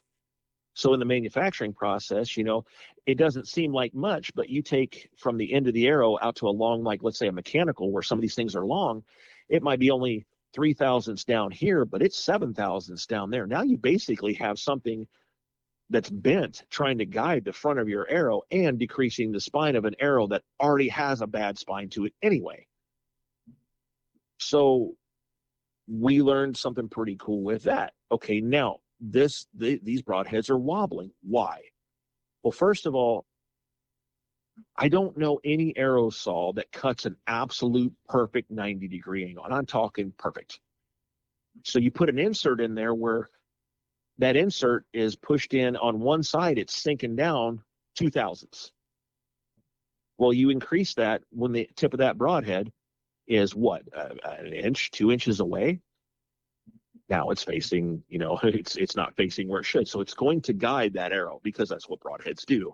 They tend to try and fight the fletchings. And one of the greatest things to ever come into archery for accuracy has been the drop away. That's been a phenomenal thing for, we had the old Barnes that was an inertia rest. That was one of the first ones ever made. It never would consistently work to actually use it like a hunt or even competition. It would generally break. But then we got the bright idea to take the old TM Hunter and put a string on it. Lo and behold, we created the first dropaways. And the beauty of that was it took out, you could use really, really stiff fletchings to take over the flight of that arrow, where it used to be had to have pretty weak fletchings, because if it made contact with your rest, you don't want it bouncing across you. You guys you guys have felt older fletchings and really, rubbery fletchings, and now you got blazers and you got all these cool things. And man, those things are bricks, man. They're like almost just pure plastic. The beauty of it is they don't hit anything, and they guide so much better because they don't bend, they don't forget, they don't bend and try to not guide that arrow. So that's a beautiful thing. So once you have that, we decided, okay, let's take the inserts out. And they had just come out with something called an ASD. It was an arrow squaring device. And all it was a piece of sandpaper that was perfectly, flat. And you took your arrow and you would spin it on there and true up the actual carbon itself. So we would take a silver marker, we would color the end of the arrow, spin it, look at it, and if there was any ink still left, we'd spin it again until all the ink was gone, and that told us, hey, you got rid of that slightly off cut. Then we put the insert back in, and we did the same to the insert, and the inserts were terrible. Some of these inserts were horrible as far as being squared. So we took the arrow squaring device, which had a little tool. We painted the end of the insert black, and we would spin it until it would cut off enough material that it would be dead nuts flat. And then we put the broadheads on. A tremendous difference that made. But there were still some broadhead manufacturers. You'd have 4 broadheads, man, that were pretty decent. And then you'd have 2. Like, why is this thing wobbling so much? And it was just really poor quality control. But when you run a small business like that and stuff, I guess you can't have that much waste. So, and again, you look at a lot of your broadhead manufacturers, where they made China, places like that. So you get 10,000 broadheads in, you give somebody 4 or 5 that are good, and here we'll throw this one in here so we don't lose money. We don't want to throw 1,000 of our broadheads away, so they'll throw them in the package.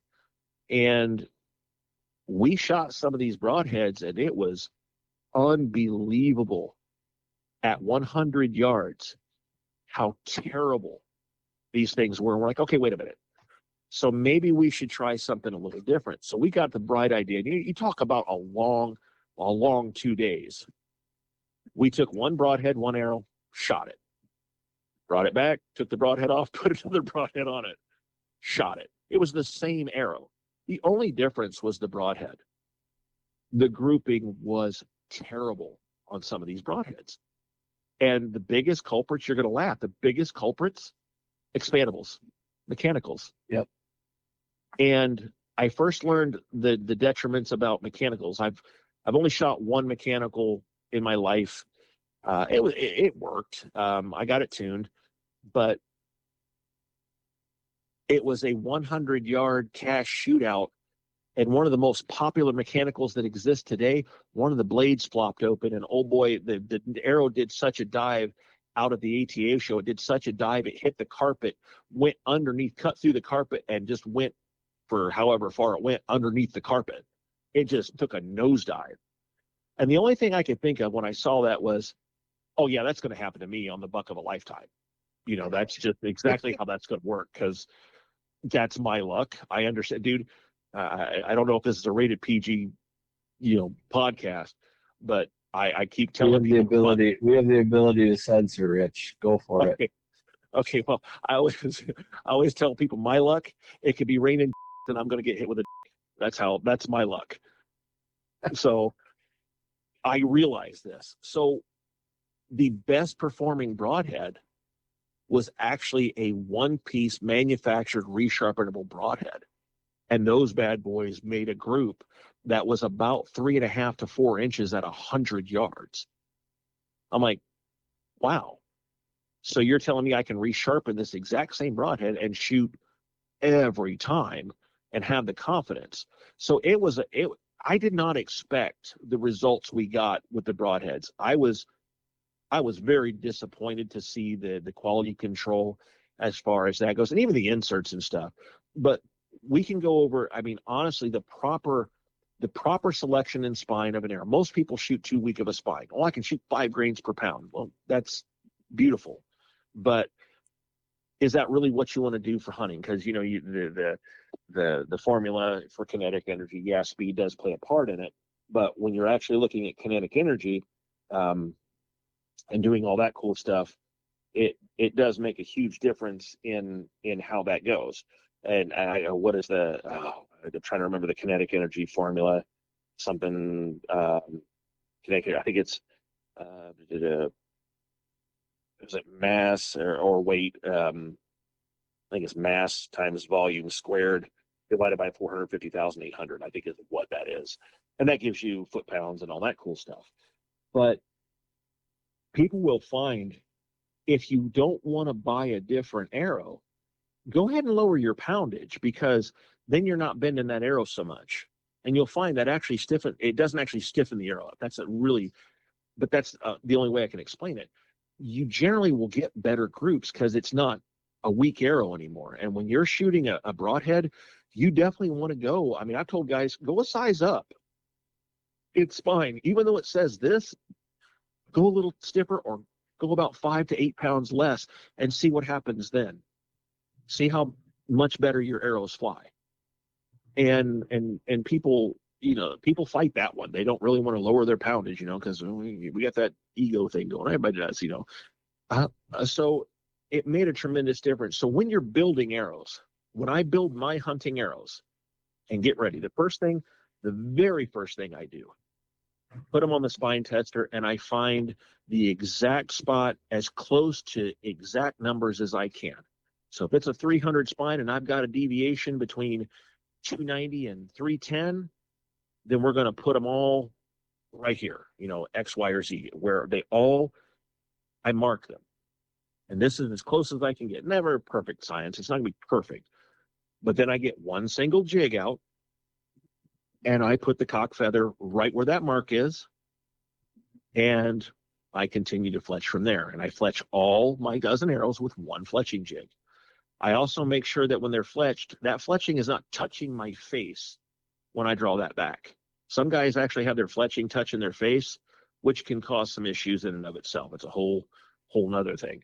But after I get that done, then I work on inserts, and I work on making sure that the end of those arrows are squared away, perfectly square. The inserts are square as they can be, and each broadhead, when I screw it on there, I'm trying. And if I see the broadhead is just a slight bit off, I can take the broadhead off. I'll mark the insert, and I'll take a Dremel and just tap just a tiny bit, and then I'll reef that broadhead down and make sure. And sometimes I take too much off, got to start again and take an insert out and start all over. But I try to make everything 100% straight as I can possibly make it.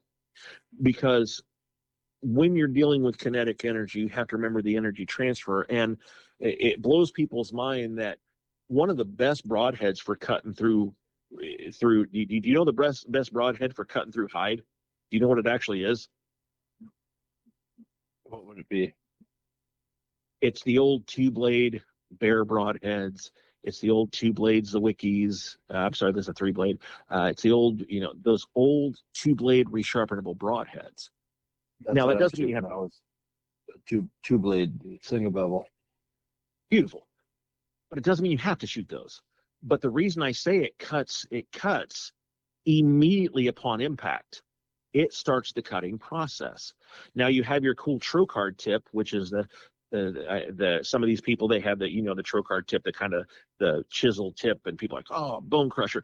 Yeah, those are great because we all know that we're going to hit bone eventually. Because like I said, that's my luck. That's how this works. But when you can take a broadhead and get somewhat of a trocard tip that is actually sharpened all the way to the tip, that's pretty cool too. But even when you start shooting, when you shoot a fixed blade broadhead, every single bit of your kinetic energy with a straight flying arrow is transferred into that hide, transferred into that bone, and through that animal, especially on quartering shots. When you shoot a quartering shot with a mechanical, one blade has to open first, causing a drag on that side of the arrow immediately, especially with bone. And you're getting some deflection. You're also getting loss of kinetic energy. It can't not happen. It's literally a physics thing. That does not mean mechanicals don't kill deer. That's not even a thing. It just means when you have the kind of luck I do, and you don't want anything messing this up, and you don't want to leave anything to chance. I've blown through shoulder blade. You know me, Eli. Because I'm colorblind, have a very difficult time tracking. How many animals did you see me shoot in the spine and just drop them? Yep. There's a lot of that. They won't get through it. I down here in South Florida, one of my first experiences with understanding kinetic energy and understanding how well these things penetrate, I had the muzzy fish arrow on a solid fiberglass, solid fiberglass. I don't know how many grains that thing is, probably 600, I wouldn't doubt. With that trocard tip, 11-foot alligator, we went after him, and I had a 70-pound recurve. Got up on this alligator about 9 yards away and shot him straight in the back. Arrow fell right out of him. I was like, you got to be kidding me. And they call them scoots, the little bumps on an alligator. That bow did not, at about 10 yards, get through this alligator out of a 70-pound recurve with a 600-grain arrow. I was like, well, there's something you don't see every day. Like, I was completely baffled. You would think that's got you could do the math on that and find out how many foot-pounds. So realizing that, you got to take an alligator, into a lot softer skin. That was me being, the first time alligator hunter guy. But even then, that says a lot when you're hitting bone, when you're hitting ribs, when you're shooting those extreme quartering shots that, saying, oh, you shouldn't do it. Hey, if you believe it's an ethical shot and only your true limits, by all means, there's nobody that can. I love the internet. Everybody is a professional, and everybody wants to tell somebody what they should and shouldn't do. But I don't know your limitations. I don't know your shooting skills. I don't know what you do. Whatever you feel comfortable with, if you believe it's an ethical shot, by all means. But the last thing I want to do is have any loss of kinetic energy, worry about did that blade open up? Did it ricochet off the ribs? Did it do this, to do that? And yes, fixed blade broadheads can do that too, but they're not requiring any energy to start the cutting process and the transfer of energy, because we all know an object in motion tends to stay in motion unless met by an equal or greater force. Well, that equal or greater force being that deer. So that's just how that works. I don't fault anybody that uses mechanicals. To have at it. It does not bother me. I'm not going to get in a waving contest about which one does this. I just know from testing, and I don't want to plug arrows. I don't want to plug broadheads. I don't want to say, oh, this is what I use because this testing. If you believe your stuff works and you're shooting good with it, please, by all means, because an accurate field point will puncture a deer's heart and kill it. Okay, we all know a perfect shot with a field point on a deer would actually kill it. Illegal, but it would actually dispatch the animal. So the best broadhead and arrow combination, I've given you all the tools I've got to create the most accurate, but the best broadhead and arrow combination is the one that hits where you're aiming in a good quality shot. If you are nasty accurate with a mechanical and you can keep your composure and you can shoot those, wait for that broadside shot, by all means, let her rip. But I hunt hogs down here too. And let me tell you what, those are some really tough animals. And I've seen bullets bounce off of them. Like, what is that all about? So again, it has to, I don't ever want to offend anybody or get anybody upset that, oh my, he said this and why is he, that's why I don't really mention a lot of names. I'm all for you. If you, 90% of your archery stuff is your confidence in your equipment. Like I said, that's why I shoot something that pre-season is the exact same thing that I took out in the woods with me, not the new package that I opened and quickly screwed on there, because I learned those bad boys may not have the same tolerances. Those may not even fly. They may miss. So I'm using the set of broadheads that I literally practiced with for the last month and a half. Yeah.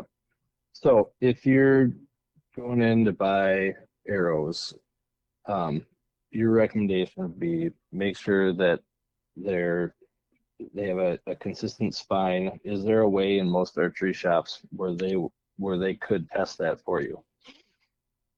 Probably not. You're going to find that most archery shops sell what they have or sell what they shoot and promote what they shoot. It works for them, what they believe is the best.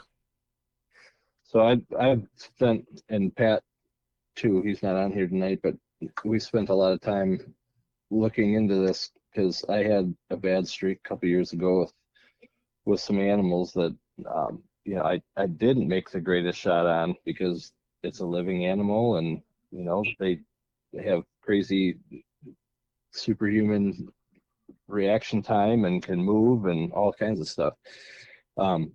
So we just kind of decided we're gonna start to prepare for when things go wrong, and we spent a lot of time doing research, and we're both shooting heavier arrows. We're both shooting fixed blade.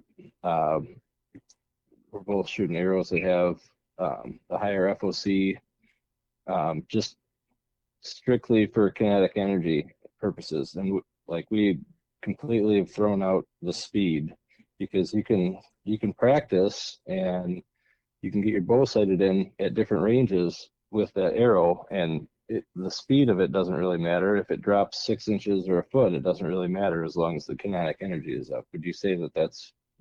Oh, absolutely. I like to say, oh my gosh, you could snatch the pebble from my hand now. It's so nice to hear you growing up. That kind of that analogy, funny thing, but you're 100% correct. A lot of people drop FOC, forget even that exists, and front of center is huge with broadheads. The other portion of it is, of course, having a stiff enough spine to accept that heavy front of center without just that arrow just kind of almost bending and not really accepting the kinetic energy coming out of these bows. And last but not least, there's something to be said about today's technology that we have that we didn't back in the day. Bro, I've got a laser rangefinder, for God's sakes. I know how far that deer is. Yeah. I have a buddy of mine. His name's JJ. He hunts. He shot a great Justin. He's a great kid. I have watched him, and people will lose their mind when I tell this story. I watched him shoot a doe at 98 yards. Oh my God. 98 yards and thumped her. This kid practices and shoots phenomenal and practices at 100 yards. No wind, no nothing. Let her rip and smoked her. I'm like, I told him, I was like, I wouldn't believe it. I didn't see it. Yeah. So me telling that story, oh, that's unethical. Is it? Because that doe's dead. I've hit deer bad at 10 yards. Okay, so know your limitations, but people have to realize a doe can drop, or a deer, not a doe, a deer can drop its entire body. No matter how fast your bow can be, 380 feet per second. If that doe is alert or that buck is alert, it can still drop. Look at the slow motion video of some of these things on YouTube. Their bellies touch the ground and they go over top of them. So a very quiet, sufficiently fast with a lot of kinetic energy, and you stand much better chance instead of relying on speed to do everything for you. And speed is hard sometimes, a lot of times, to get those broadheads to fly, because let's face it, you're rocketing these things out there at 320, 350 feet per second. But why? I mean, I kill deer with a longbow that's 60 pounds with a big cedar arrow. How fast do you think that boy is rocking out there? It's not even 200 feet per second. So same thing. We were killing deer with bows that were barely breaking that 220 mark. So I will take a slow hit over a fast miss any day. Well, one of the things that I find so interesting about these discussions too is that you could talk about any one of these topics. I mean, let's just say broadheads, for example, and you could do all the research in the world and determine, like physically speaking, based on the laws of physics, what the best type of broadhead would be to kill a deer the most reliably. And yet you bring that up to certain people and they still, for the life of them, cannot make a change because what they've done for forever works. They've been shooting an expandable and it's never failed on them, and they have awesome blood trails, and it's just one of the most interesting parts about all this is how you know different people can react to these things differently, and sometimes people just have these things that work for them and they're not going to switch it up no matter how wrong physically something could be because it just works for them. Yeah, and again, if you really want to see something cool, take an expandable, shoot it dead straight through a middle of 1/4 inch plywood. Take that same expandable and shoot a 1/4ing away shot, or 1/4ing to whatever, quarter the wood. No, that doesn't simulate bone or anything. It's all about energy transfer and whatnot. Take a fixed blade, shoot straight on, and shoot 1/4ing, and see which one penetrates more. And it's okay. You can still shoot your mechanicals. I'm not saying a mechanical won't work, but I'm saying as far as efficiency and stuff like that, there's nothing ever going to beat a fixed blade, 100% fixed blade broadhead. It just, physics can't. However, some people drive a Ford, some people drive a Chevy. You ain't getting them to switch, and that's okay. That's the beauty of archery. That's why there's not just one bow manufacturer. That's why there's not just one arrow manufacturer, one sight manufacturer. That's why all this exists. Right. So that people can just buy what they want and have a good time. Enjoy. If it works for you, by all means, have at it. And man, I did a lot of product testing. It's one of my favorite things to do. One of the strongest arrows in existence today that still can't be perfected for accuracy is a pultruded carbon arrow. Back in the day, they started making so carbon arrows are wraps. I don't know if you guys know this, but they're actually a wrap, and they get wrapped up. So a pultruded carbon is actually more like your some of your fishing poles and whatnot. You know how they can bend, like an ugly stick will bend like forever. But a pultruded carbon is basically carbon rods, basically like little fibers that are completely long, and they're all pulled through a system of glue and whatnot and put together. And they're nasty strong. Oh my goodness. We could shoot them through steel drums and they would not break. They wouldn't falter at all. And the penetration was nasty. Problem is you couldn't get them to fly because they couldn't get the spine consistent in a dozen of them. Yeah. Crazy.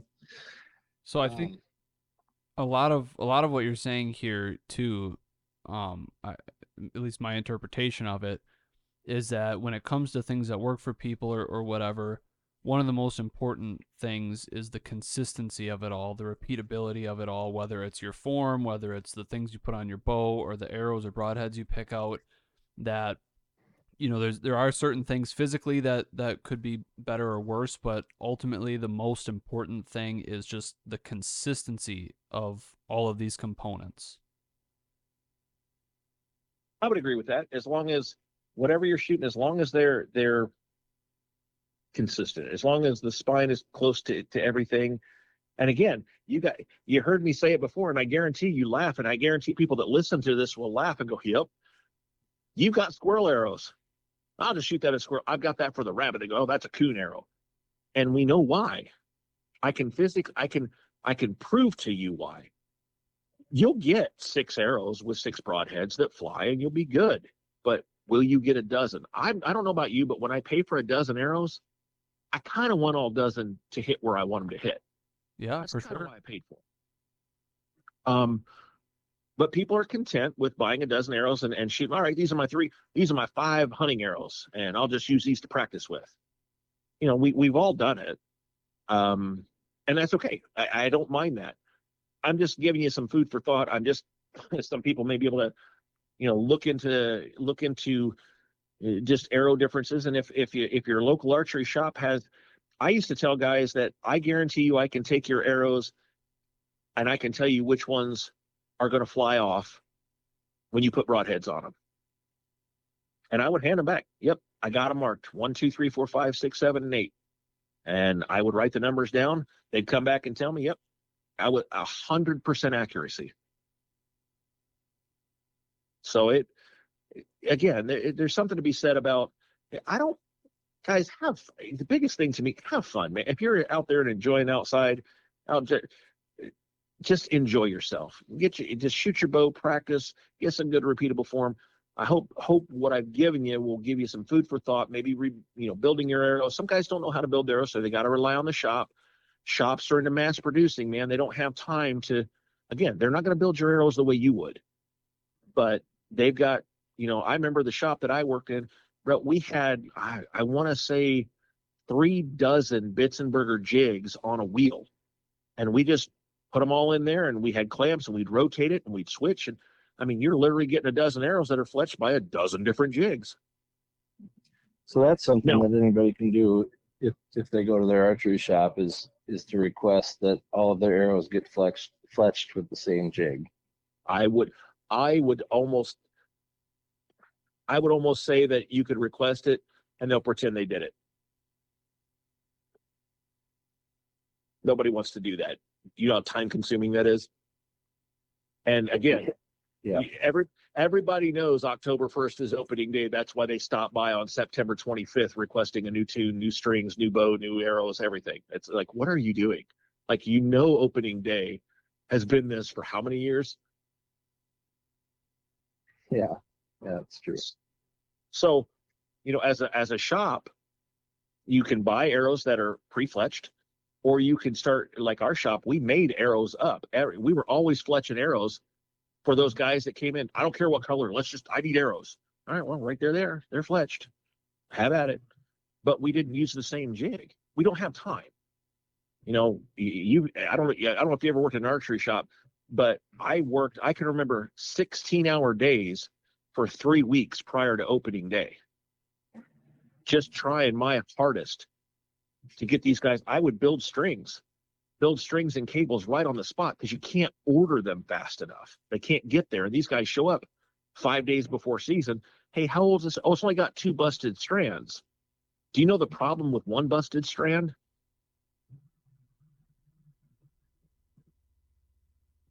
You guys are very silent on that one. Yeah, I don't. Do you know a string is an endless loop of 1 single string? It's 1 string that is wrapped around posts, and then it's sealed off with your serving. You break 1 single strand, you've broken the whole string. It's now completely broken. I watch guys shoot with 3 broken strands. It's like I've seen guys shooting with like 2 broken strands. I'm like, what are you doing? I see guys still, older guys, grab a piece of leather and put the wax on the string and burnish it in there and get it nice and hot. Well, that used to be great with Dacron, but now you're working with 452X and 8125 and all these new cool, and their Dyneema and Spectre. These things turn to a liquid polymer at like 120 degrees. You're literally melting your own string and stretching it out in places and making it weaker in places than others when you do that. It's crazy. So It is. There's so much that goes along with this, and people don't. And I'm not the end all be all archery guy. I just know that I've trained guys that have made the world team. I've trained national champions. One of my kids won the IBO World Championship, state record holders, state championships. I mean, I shot pro division. I won second place in the Badger State Pro Division. I had a lot of fun doing it, and it doesn't mean I'm the end all be all. And there's tons of guys out there that can give you advice, and it's going to work. But I'm giving you the most basic physics, this is how things work. And no, it doesn't mean I got it all figured out. And you can always go, well, this pro said, well, that pro is paid a lot of money to make sure that you use X, Y, or Z, this equipment. And a lot of them have super good advice. I've watched a lot of videos lately. There's a lot of good stuff out there, but how do you sort through it? Stick to the basics. Physics will never change.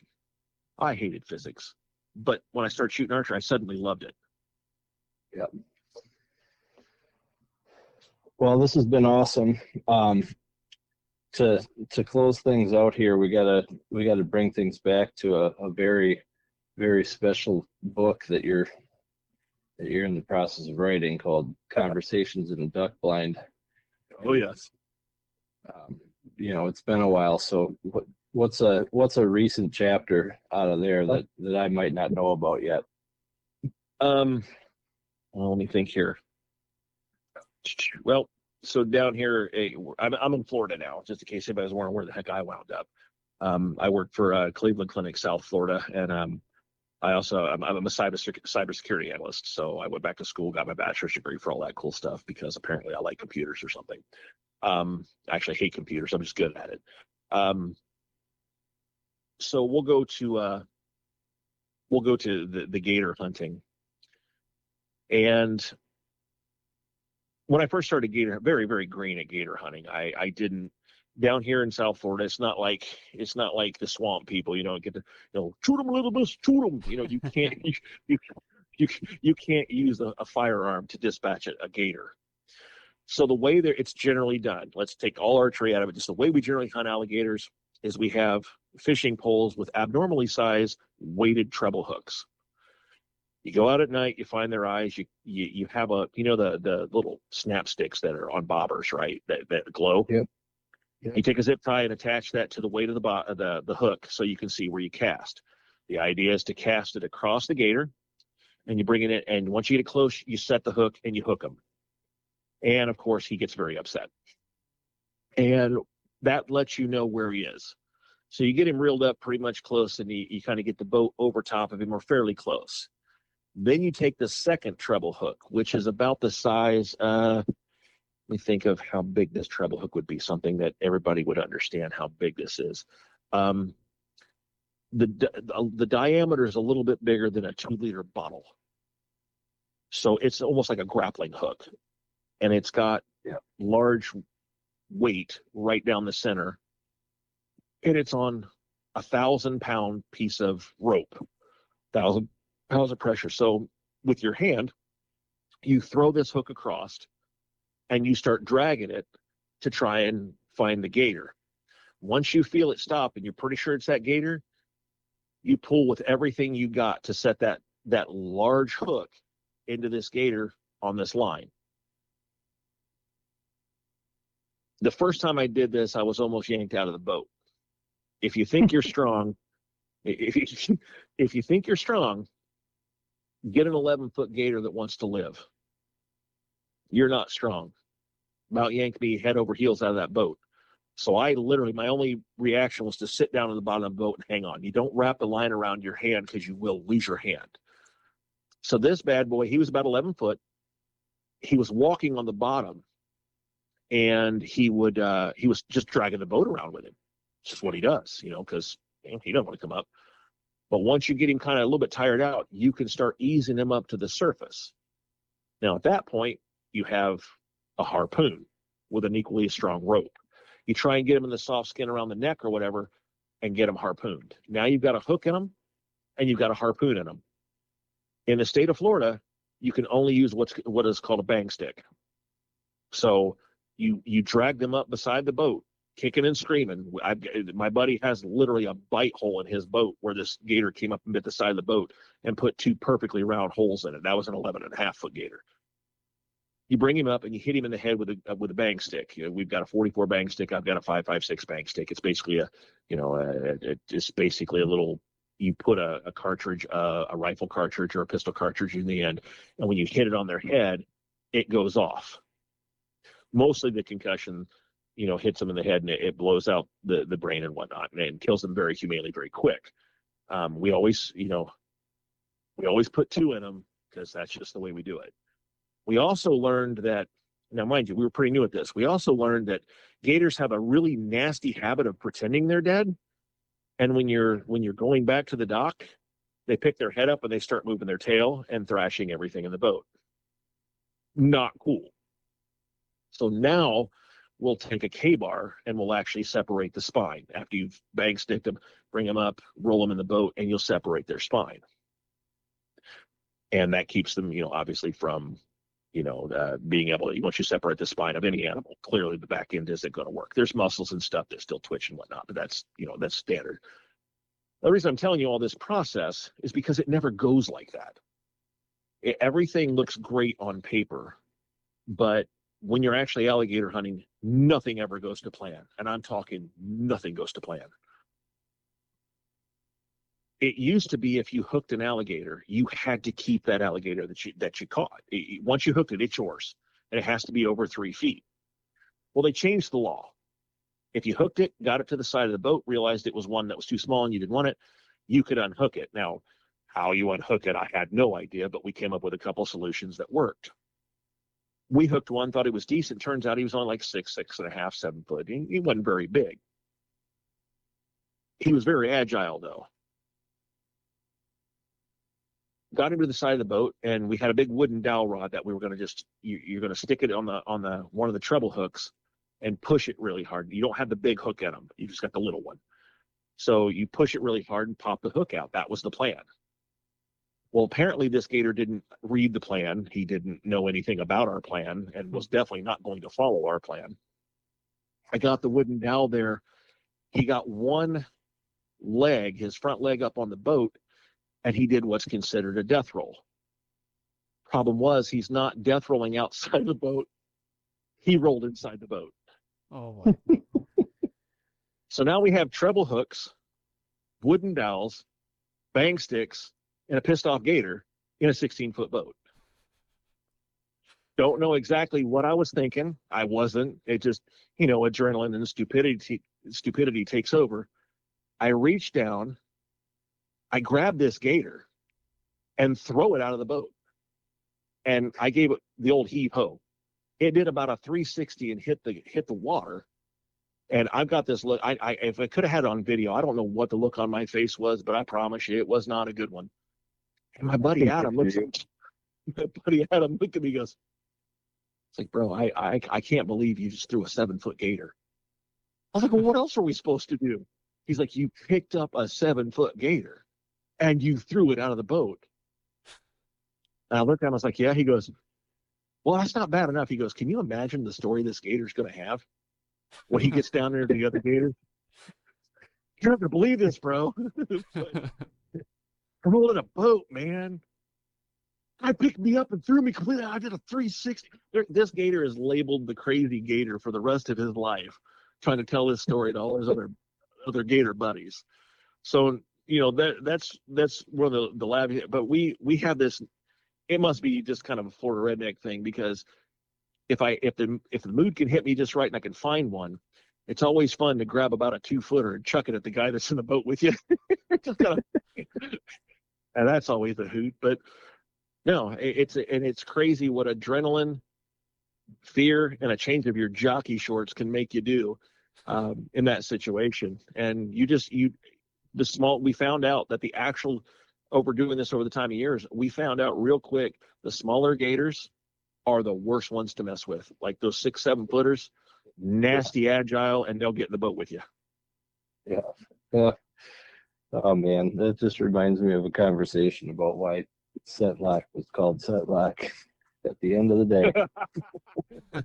Well, see, that's always the problem, with waders. that smell has one direction to go, Yeah. and it's not a place you want it to go. That's terrible. And when we duck hunt down here, it's like you always eat the funkiest stuff before you go duck hunting, and man, you pay for it.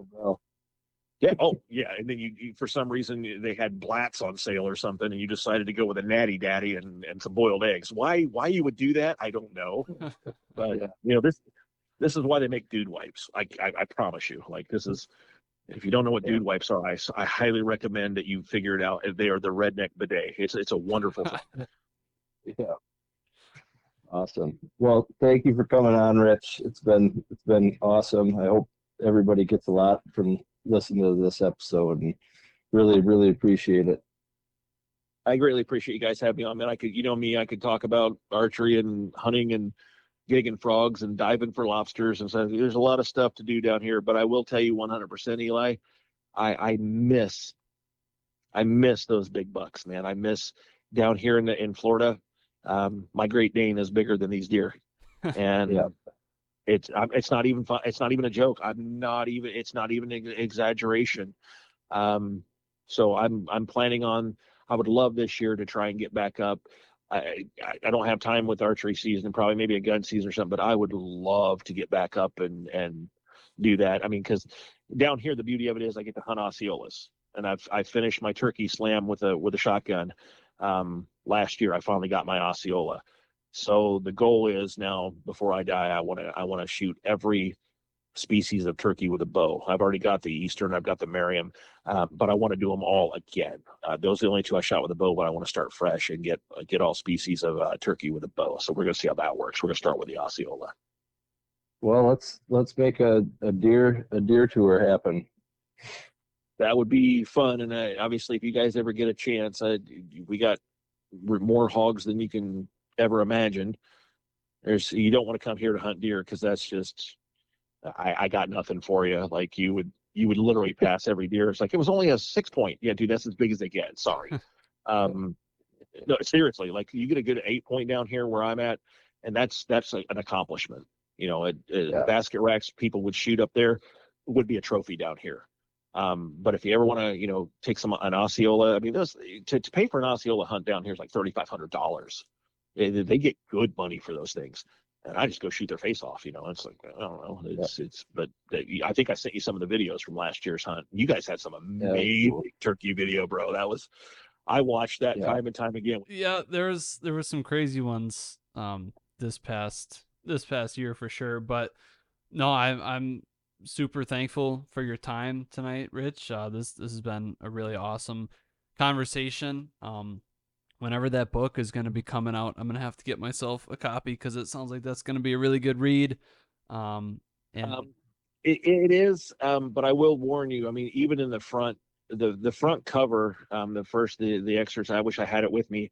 But it basically says, look, man, there's a lot of offensive stuff, because I've hunted with all races, all walks of life, from the poorest person to lawyers and people that had a lot of money. I'm telling you, man, some of the conversations, they're flat out just rude.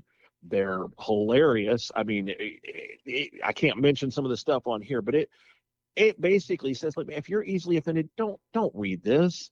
And if you do, you get what you get. Don't complain. Don't try and ban my book because you decided that you wanted to read it to see if I was serious about you will probably be offended. Okay, so it's pretty much what it says in the beginning. Because there's been some conversations, I think it's about, as a matter of fact, we won't even get into that. Do you know when it's another day? Is that I think is the proper, I don't know, something. I don't know what the proper terminology is, but it says in the book. So I'm sorry if it offends anybody. I really don't. It's not my intention in the least, but it's all meant in good humor, because you and I both know some of our conversations it's just dudes talking, and it gets so funny sometimes and so out there and outlandish that I guarantee you, I would almost see more women buying this to find out what the hell we talk about when we're out in the boat, because they probably think it's like, they're thinking about other girls and say, no, we have some of the dumbest conversations that probably should never even be repeated. But put them in a book. Do you have any idea when it's coming out? I really don't. I've got several chapters, and my son even asks, like, when are you going to finish this? It's like, but I keep hunting. It's like I every year I'm continuing to do this. My trip to Alaska, there was some phenomenal duck hunting there and some hilarious conversations. I've got doctors that I hunt with here, and let me tell you what, it's. I mean, we're coming up with a really cool game called Guess What's in My Ass, and these you laugh, but it's hilarious because I work around an ER, and believe it or not, these people come in with things. You didn't fall in the shower, bro. Okay, and we have the X-rays, and we all try and guess what these items are without anybody telling us. And this game came about because I saw this guy came in, and then we're looking at like, what is that? I'm like, dude, that's a band roll-on. You remember band roll-on? Like how they had a little curve, it has a little roller ball on top of it. The X-ray was perfect. I was like, dude, that's like a band roll. They took him to the OR and Ruben. That thing with I got the brand and everything correct, 100%. I was like, Only you could. and the doctor was like, I have a lot of these. He goes, I have files of these, and as long as, of course, you don't have the patient's name, obviously, it's not a HIPAA violation or anything. And we got to laughing. I think people would buy this. I think people would just like, cool, let's do this. It'd be a party game. It is. That's it. Well, yeah, it's like me, coming up with a candle set called "Smells of the ER." It's a gag gift. Yeah. Literally would gag you. Like you got homeless, you've got GI bleed, you've got dysentery. I mean, you got all kinds of cool stuff that smell. Yeah. This went way off track. My bad. No, it's all good. Yeah. Whenever the book does come out, we're gonna have our eyes peeled for it. It should be a good read. I know some of our audience will definitely want to check that out. And to all of them, I want to thank them for tuning in here. It's really been a great episode and a lot to learn, a lot of information to take away from it, and I hope that they do. And once again, Rich, thank you so much for your time. This was awesome. No problem. I really appreciate you having me on, and hope to talk again. Absolutely, yeah, anytime for sure. So yeah, once again, thank you guys for watching. Thank you for listening, and we will see you guys next time.